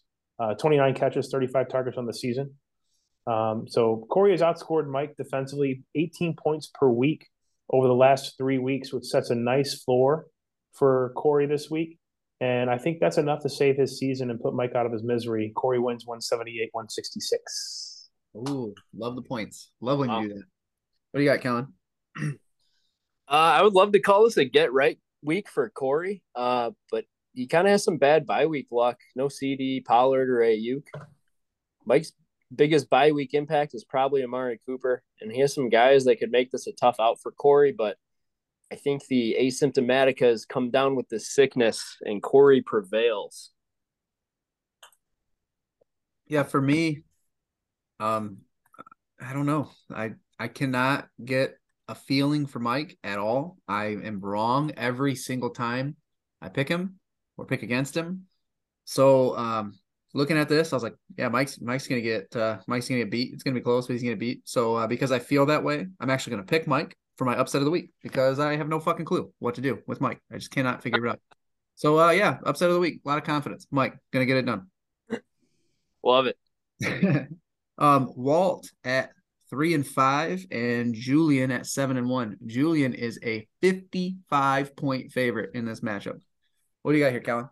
Wow, 55 points. Yeah, Julian is looking so strong right now. His running backs are doing what we expected them to, and he kind of figured that defense out too. He's pretty unaffected by bye weeks in any big way this week, and I think the number 1 seed just rolls here. Walt has a solid squad with some players that can make some noise, like Duvernay, especially without Bateman in the starting. He's out with an injury. Then he's got Dubs against our Lions, but I think Julian is just too hot for Walt to keep pace with, especially with Zeke out on bye. So I do think it's fairly close. I'm going to call this my game of the week. I think the River Rats keep putting up monster stats. And I think Julian does come away with the win, but I think in this family battle, I think it is close. Okay. For me, I put some very deep analysis into this, and I said Julian is just better. Julian wins. Okay, Rich. Oh, just to be clear, Corey versus Mike is my game of the week because it's Okay. basically going to end somebody's season. Yep. Okay, so I hate Julian's wide receiver depth. I touched on it a little bit last week. He needs to stop being a cheap ass and go out and get another wide receiver. His running backs are saving him right now, and I guess that's why you build the team the way you do. But luckily, he has Mike Evans, who hasn't had any very major injuries. I was thinking to myself, Mike Evans is one of those guys that always seems to be injured, but honestly, not. I looked it up, and he's only missed 6 games in his 9-year career. He's just always So I mean, banged up and limping. yeah, always. Playing. It's always like an excuse, like I didn't catch it, right, my knee or whatever. But no, he seems to be healthy, right? He seems to be a nice anchor there for that wide receiver group. Unfortunately, Big Mike Williams is hurt for him, and he's just trying to plug and play right now. I think he just needs to go out and get somebody. But right now, he's being carried by his running backs. But I think Walt has a puncher's chance this week. I think the matchups aren't ideal for Julian, and Walt has some favorable matchups. He's got Dubes and is it Dobbs? Dubes? Dobbs, yeah. Dobbs. All right, Doobie and Lazard both have the Lions. Duvernay will be the number 1 in Baltimore. Devontae has the Texans tonight. AJ Green will probably pull Stingley against Houston, so that should free up Devontae. So both defenses are at full strength. Julian has the edge there, and as good as these matchups are for Walt, I don't think they're going to be enough. I actually think this is going to be a close match. I'm calling it 185 to 182. Ooh, as someone who took Walt plus 55, that's exciting. Sounds like money. Yes, it does. Yeah, I made a note. I was glad to see Walt move Lazard into his starting lineup because I think that double dip with Packers receivers is going to pay dividends just like it did for the Dolphins last week. Yep. That wants me some money on DraftKings. I'll tell you that much. Why I picked Rodgers back up in the guillotine. Well, let's go. There you go. All right. Next matchup, 4-4 Brendan versus 6-2 Kobe. Kobe is a 24-point favorite. For both of these guys, I mean, Kobe's kind of comical. I mean, he's got 3, 4, 7, 9 guys on bye, and Brendan has 3, 5, 6, 7, 8 guys on bye. So this is going to be a walking wounded fest here. And BIPOC. yeah, definitely a bipocalypse. But looking at it, I mean, just the guys that Brendan has in his lineup, I think Kobe's just a better team this week. I think, having Aaron Jones, Ramondre, and Kenneth Walker, I don't think that Brendan really has an answer for that. So I'm gonna go ahead and go Kobe this week. What do you got, Rich? Yeah, so Brennan and I both need this one this week against Kobe. Unfortunately, there are some major concerns with Brendan's team. No Debo, no Myles Garrett, no Fred Warner, no Kareem Jackson. All starters on his team week to week. Pair that with bad offensive matchups for his running backs. It's going to be definitely an uphill battle for Brendan this week. Kobe's coming off a tough loss. He was talking shit before it was over, and then got the shades pulled down on him. But I think it's time for a bounce back for get right week here for the Kobe's. I think he's fielding a solid offense with really good matchups. Jones gets the Lions. Stevenson may not have Harris to compete with for carries, and I expect even if Harris plays, I expect him to run all over the Colts. And Ken Walker just keeps getting better every game. So I'd love for this to be a close one, but it's not going to be. Kobe wins 189-168. Okay, what do you got, Kellen? So Tua's no slouch. He had a hell of a game last week, but Josh Allen clearly wins the quarterback battle here. Unfortunately, though, for Brendan, I don't think he wins the positional matchup at any other offensive position. Kobe is Aaron Jones versus the Lions. Kind of enough said there. Brendan has the ghost of Julio Jones starting for him, which should tell everyone what kind of shape Brendan is in at the wide receiver position these days. Now that I look at it again, he might win. Brendan might win at the tight end matchup with Tunyon versus Detroit over Taysom Hill for Kobe. You never really know with Taysom Hill, though, what you're going to get. But that's a close matchup. But add in the fact that Kobe has the number 1 defense in the league. I think it's just too much for Brendan. I'd say the Bees keep buzzing. Hey, yo. All right, we have, as Corey has so eloquently put it, Douche Scott at 6-2 versus Rich at 2-6, and we only have a 22-point spread here. Rich, what do you got? Yeah, so PJ Walker getting a spot start for Scott this week. No Saquon, which is it's huge for me. But I bet I just wish he could play somebody more competent, a more competent team this week. But I'm sure with he lined it up perfectly with Saquon's bye to play me. But I wouldn't count me out so fast here. Trev pulls the Raiders defense that's dead last in the league. If Harris plays, he gets a 23rd worst run defense and should get goal line work. Zay Jones again gets the Raiders and also is playing 100% of the snaps week in and week out. Gabe Davis is a big play guy. He could go off. Terrace Marshall got 9 targets last week. Seems to be a favorite target of PJ Walker's. And over the last 3 weeks, my defense has outscored Scott's defense 11 points per week. So I'm running full go here. Upset of the week. Oh, yeah. Roll Tide wins 169-162. Let's go. Nice.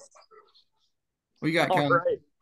All right. So Rich, I would say, wins the QB battle here with Trevor going against the Raiders versus PJ Walker for Scott. I think Trevor is going to be a chalky DFS play this week. So I think Trevor's going to have himself a week.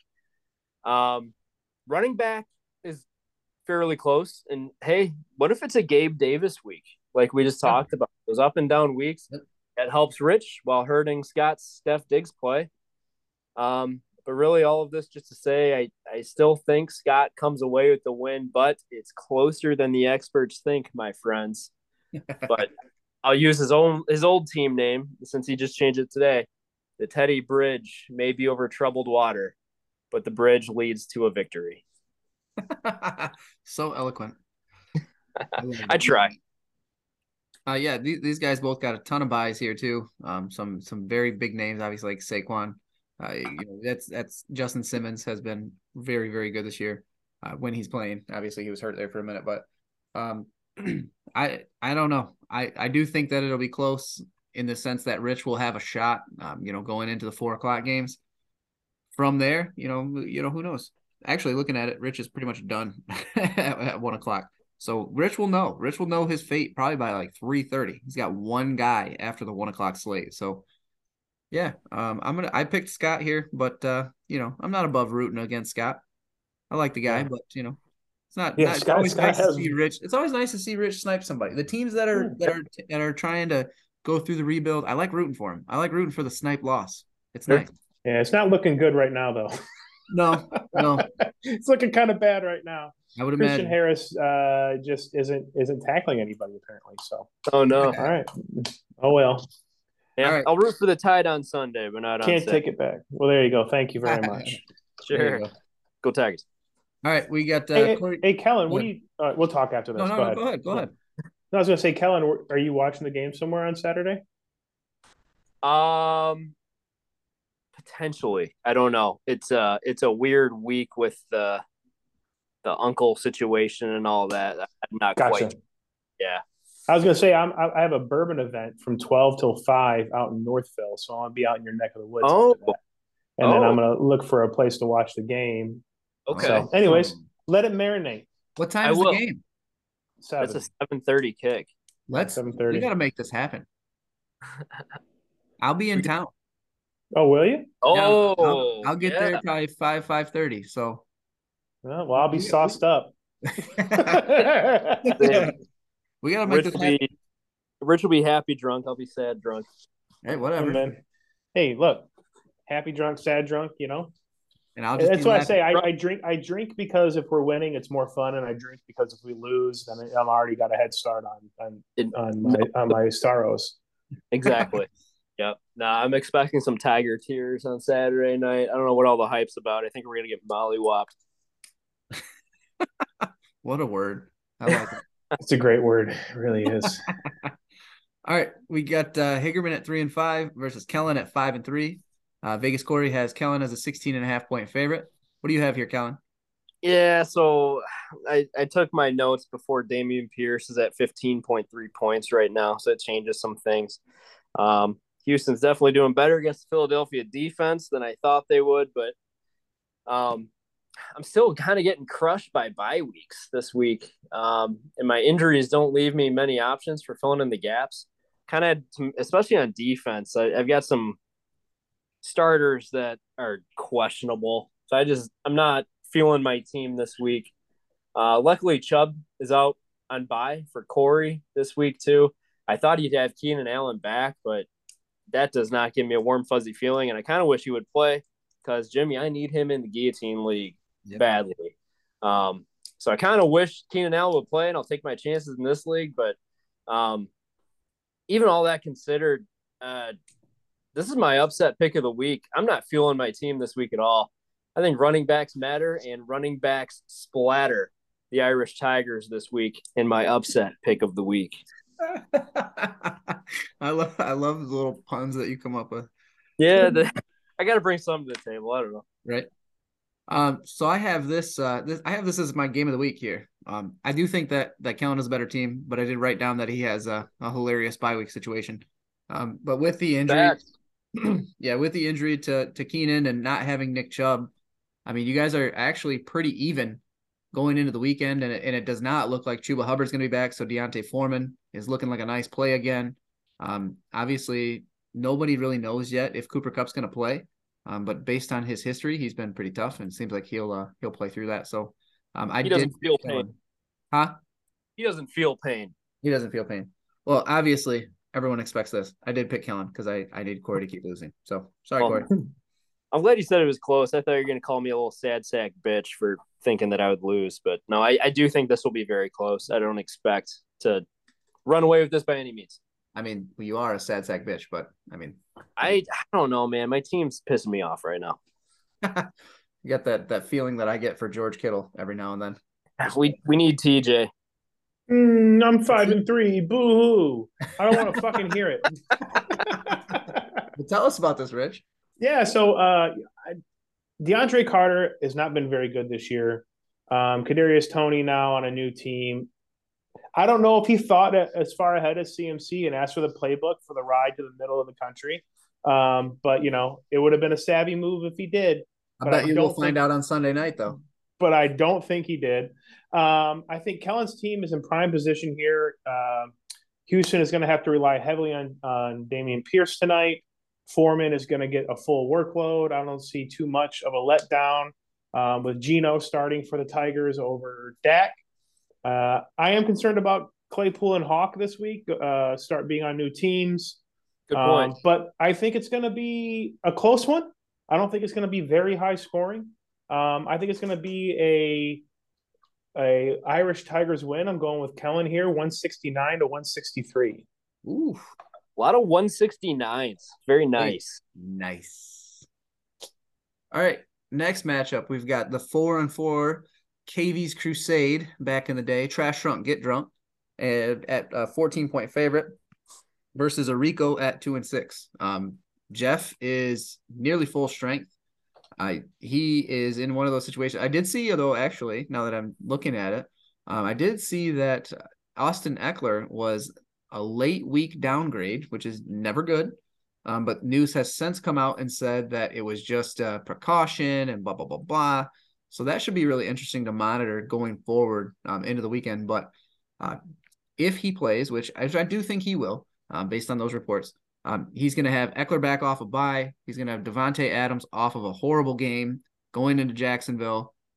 Tyler Boyd is getting a lot of targets right now with Jamar Chase out. Justin Jefferson is an absolute monster. Isaiah likely could be in line for a huge workload if Mark Andrews doesn't play. Jeff could destroy Orico this week. This was actually the other game that I was considering with my unit this week. Jeff minus 14. But I just love the idea of getting 55 points. It just it's so nice. So I couldn't go against that. But if that line wasn't there, this would have been my line. I think Jeff wins big against Rico. I mean, let's say I'll go full rich here. 205 to 155. I think this is trouncing. Ooh. Yeah. Yeah. And the Yeah. chirping already started today. Yep. All right, Rich. Yeah, so Arico down a defender, maybe. Maybe minus Andrews and staring Isaiah likely right in the face. Mm-hmm. It could be a dangerous week for Arico. Not having those guys. Jeff is also at full strength and is out for blood. He has great matchups, like you said, with Carr and Devontae. Eckler gets Atlanta. Jefferson gets Washington, all bottom 10 defenses. I think Jeff is just too much this week. I think Jeff wins. You hear that, Jeff? We're talking good about your team, Jeff. Jeff wins 199 to 163, takes him to Bedrock and beats that ass.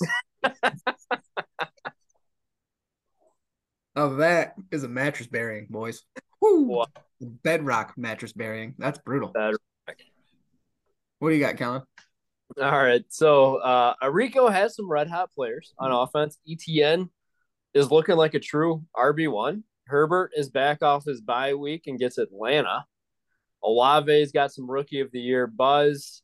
Waddle is putting up big numbers in year 2, and Mark Andrews is pretty good at football too if he plays. The problem is Jeff's offense can at least keep it close offensively, unless they play like they did last week, but I don't expect that to happen again. And then his number 3 defense in the league is going to allow him to pull the head there. So we've got ourselves a consensus quake. Trash Trunk hands out some Iser pain to the Iser plan and rolls in this one. Which historically means Arico's going to win. Lock it in. Anytime all three of us pick somebody, it fucking backfires every time. Go the other way. Yep. All right, last matchup of the week here. We've got 5-3 Jim versus 3-5 Ryan. We got a little bit of a rivalry week. I'm also going to call this a co-game of the week just because Ryan is a little bitch, and it's just got to be done. Jim is an 18.5 point favorite. I'm going to go ahead and tell you that that's about 40 points short. So go ahead, Rich. What do you got? Yeah, so I'm going to take a page out of Kellen's book here. The Jonesboro Jed bye has 9 players on bye this week. Nice. That was so bad. So no CMC, a slew of buys. I think Jimmy's going to be cooking this week, and it could be another low scoring week for Ryan. I'm going 191 to 161. Jimmy wins. All right, what do you got, Colin? Yeah, so big rivalry game. Jimmy welcomes back his two offensive and defensive leaders in Mahomes and Derwin. CMC would have given Ryan a puncher's chance on this one, but now he's on bye. So I think Jimmy wins big here in my what I think is an obvious choice for lock of the week. To say one good thing about Ryan's team, though, his Derek Brown pickup for $5 was my favorite pickup of the week. I don't love a lot of the D tackles being started in our league, but I think Derek Brown is turning into a force. And I forgot to come up with a pun for this one, so let me think about it, and I'll chime in after you talk about it, Jimmy. Yeah, I have some very extensive notes. No CMC, no chance. Lock of the week. Fuck you, Ryan. So yeah, let's go 199, 149. Absolute fucking shellacking. This is not going to be good, folks. Did you put any cheddar on Corey Vegas with this one? No, you're not allowed to bet on your own game or whatever. No, but you can if you were going to bet to win. What? If you bet on yourself to win, he'll let you do it. Oh, I'm not passing up 55. Did you bet anything? What did you bet this week? I took Walt plus 55. Oh shit, yeah, that's a good bet. It was so fucking obvious to me. I couldn't turn it down. It was 55 points. And I didn't even look at it. I just couldn't look at it. I couldn't turn it down. What did you take? I didn't take anything last 2 weeks. I completely forgot. Oh, you had to take the weeks off. Yeah, I completely forgot. Did you take any, Colin? Well, I'm sorry, I was zoned out. What'd you say? You're good. Have you done any bets with Corey Vegas this week? No, I haven't. Have you done any in general? Like on DraftKings or just with Corey? Corey. No, I've laid off. I'm getting my ass kicked enough by people I don't know. So I figured I would just limit it to that. I've been getting housed all year. I don't know. One good day, and that's really been it since football started. I'm back to even. So now I'm like totally not even interested in doing any bets because I'm back to even. And I'm like, fuck it. All right, just leave it alone. Just chill. My fortune really took a turn for the bad. I crushed it last football season, and then when the snow started melting and golf started up, I was the king of putting futures on guys to win golf tournaments who would then finish second through fifth, and I was just livid. I bet on Cam Smith to win every major, the first three, and then he came in like second in the Masters. And he was like right up there every tournament. And then I was like, fuck this guy. He's never going to win. And then he wins the one that I didn't bet on where, my standard bet of like $20 for him to win would have won like 1,000 and I didn't hit it. So I've never recovered mentally. What about you, Rich? How's your betting game going lately? Well, I won a lot of money playing that card game, and then proceeded over the last 6 weeks to just bet on every damn thing I could get my hands on. So didn't go great. I've won a couple here and there. I'm trying to play a little bit smarter now. Less same game parlays, more just kind of what I know, and it's going a little bit better now. But yeah, it's tempting, man. Throw out a bunch of TD parlays on a Sunday and just let it roll. Mm-hmm. So yeah. Well, same game parlays are fun, but man, they know what they're doing by offering that up. Yep. I lose them all every time. I am, what is it, 6 out of 8 or 6 out of 9, something like that on NBA prop bets so far this year. So that's been nice. Damn. There you go. Good I know jack about the NBA, man. I don't know anything. I really like the NBA. It's a lot of fun for me. Big fan. Love watching the Pistons. Buddy, that's haven't missed a game yet. Pretty funny. I haven't quite figured it out yet, but he stands by it. What does he do? He just says it's free money. NBA? Yeah, he says if a good team is down, hammer them, money line, and good things will happen. But hey guys, is this a date last weekend? Is this a 3-hour pod we're on here? No. We didn't even turn it on until 8:45, 8:50. But we're all right. Good. I was just making sure we weren't going 3. Continue. I'm sorry. I didn't mean to interrupt. Yeah, you're good. No, Hey, go ahead. Kellen, you're looking out here with Goddard on the bench for Hagerman. Holy Eight shit! catches, 100 yards, and a touchdown.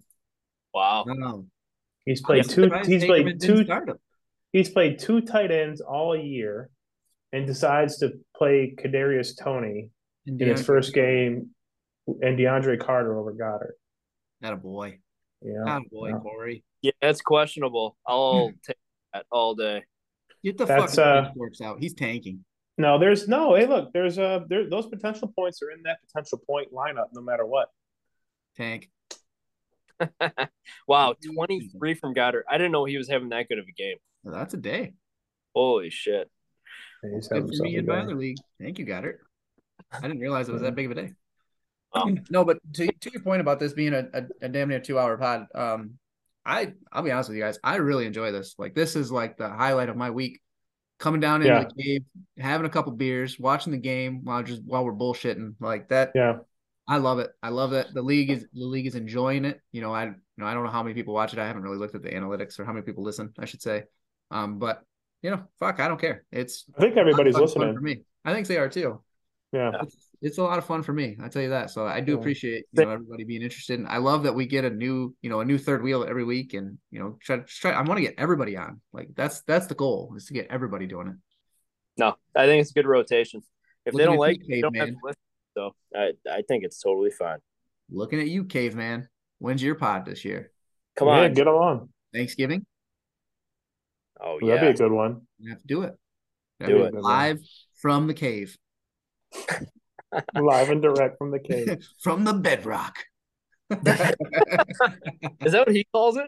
No, but she should, because that's fucking fantastic. That was great, Rich.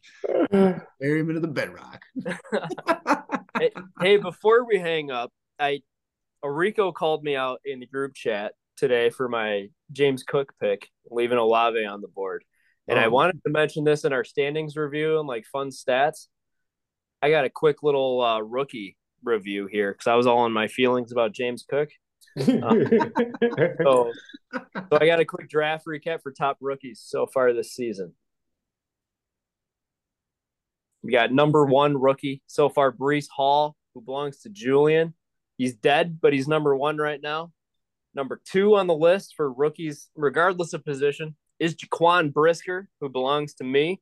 He's 1 point behind Breece. Number 3 is playing right now, Jalen Petrie. Walt is who owns him. That was like a 4th round pick. That was a freaking snipe.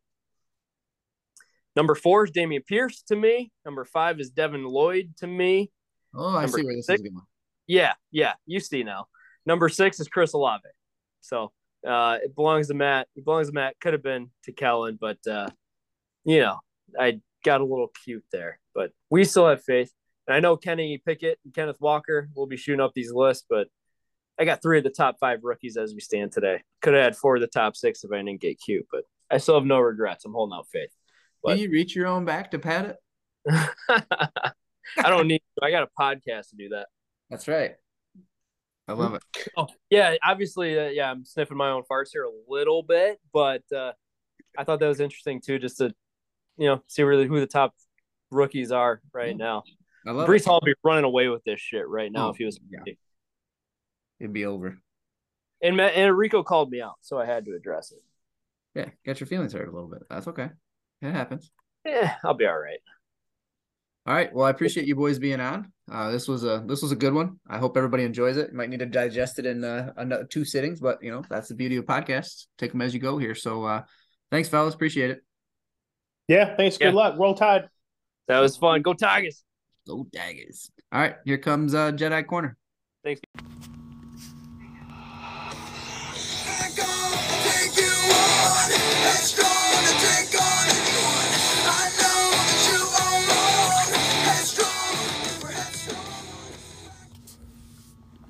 Hello, HFFL.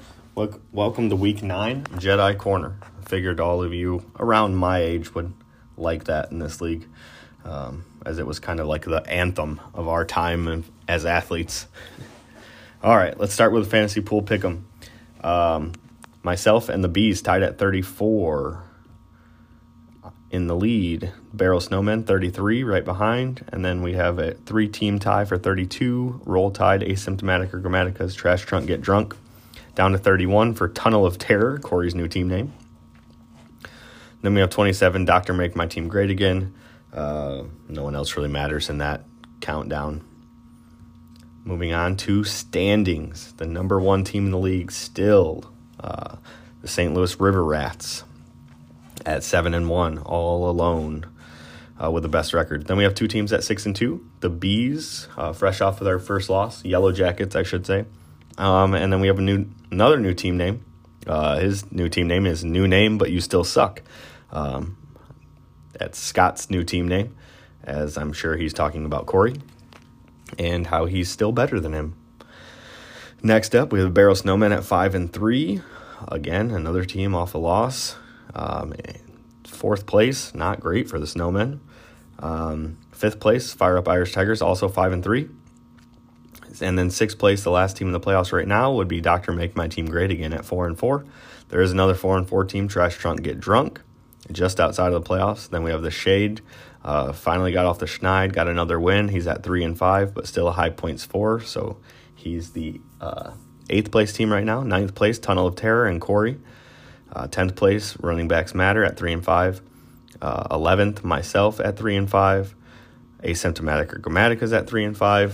12th place. 13th place is Yizer Plan at 2-6, and then Roll Tide at 2-6. Again, I can't mention this enough. This is the most even this league has ever been, from top to bottom. So I look forward to a crazy playoff race, and get ready for it. It is coming faster than we even realize, I think.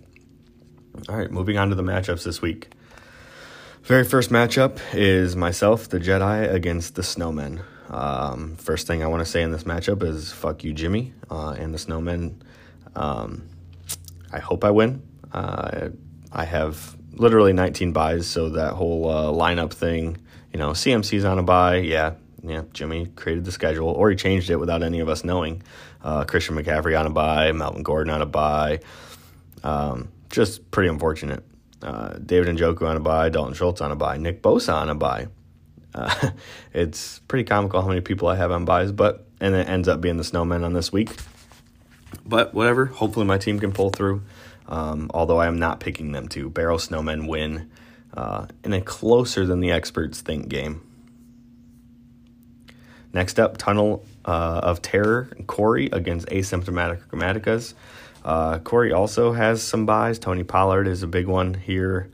He has CeeDee Lamb on a buy. That's a pretty big one for him. I do think, although he has these buys, Mike has Amari Cooper on a buy. I still think Tunnel of Terror squeaks by in this one, although this one may also be a pretty close game. So Tunnel of Terror and Corey win. The Shade against the St. Louis River Rats. The Shade has screwed me like 5 weeks in a row, whether I pick them to win or pick them to lose. They do the opposite. Sorry, Walt. I'm going to go with the River Rat. Or actually, I shouldn't be apologizing. I am going to go with the River Rats. Maybe I should be apologizing to Julian right now. I'm going to pick the River Rats to win and stay in first place. Dr. Make My Team Great Again against the Bees. This is my game of the week. This has the number 2 team in the league against the number 6 team in the league, and has some pretty big implications in the playoffs for Brendan. So we'll see if he can pull through and give the Bees their second loss in a row. Looking at the matchups and things in this game, Matt has a lot of buys on the Bees side, but I am going to go with the Bees to get back in their winning ways this season. The Bees takes my game of the week. New Name, But You Still Suck against Roll Tide. Not really going to spend a whole lot of time on that. New Name, But You Still Suck does have Saquon Barkley on a bye. That's a big one for him. But he's just still too much for Roll Tide. I'm going to take New Name, But You Still Suck to win. Next up, Running Backs Matter against Fire Up Irish Tigers. Nick Chubb on a bye for Running Backs Matter. I think that's huge for him. I'm going to go Fire Up Irish Tigers. Lock of the week. Next up, Trash Trunk Get Drunk against Yizer Plan. This is my upset of the week. I'm going to take Yizer Plan to beat Trash Trunk Get Drunk. I have no idea why. I have nothing good to talk about here. That's just what I'm taking, and I'm sticking to it. All right, guys. I'm not going to pick my Corey Vegas yet. I'll let Corey know what that is. I have conferences today, so I'm kind of in a hurry. All right, guys. Good luck this week. See you soon.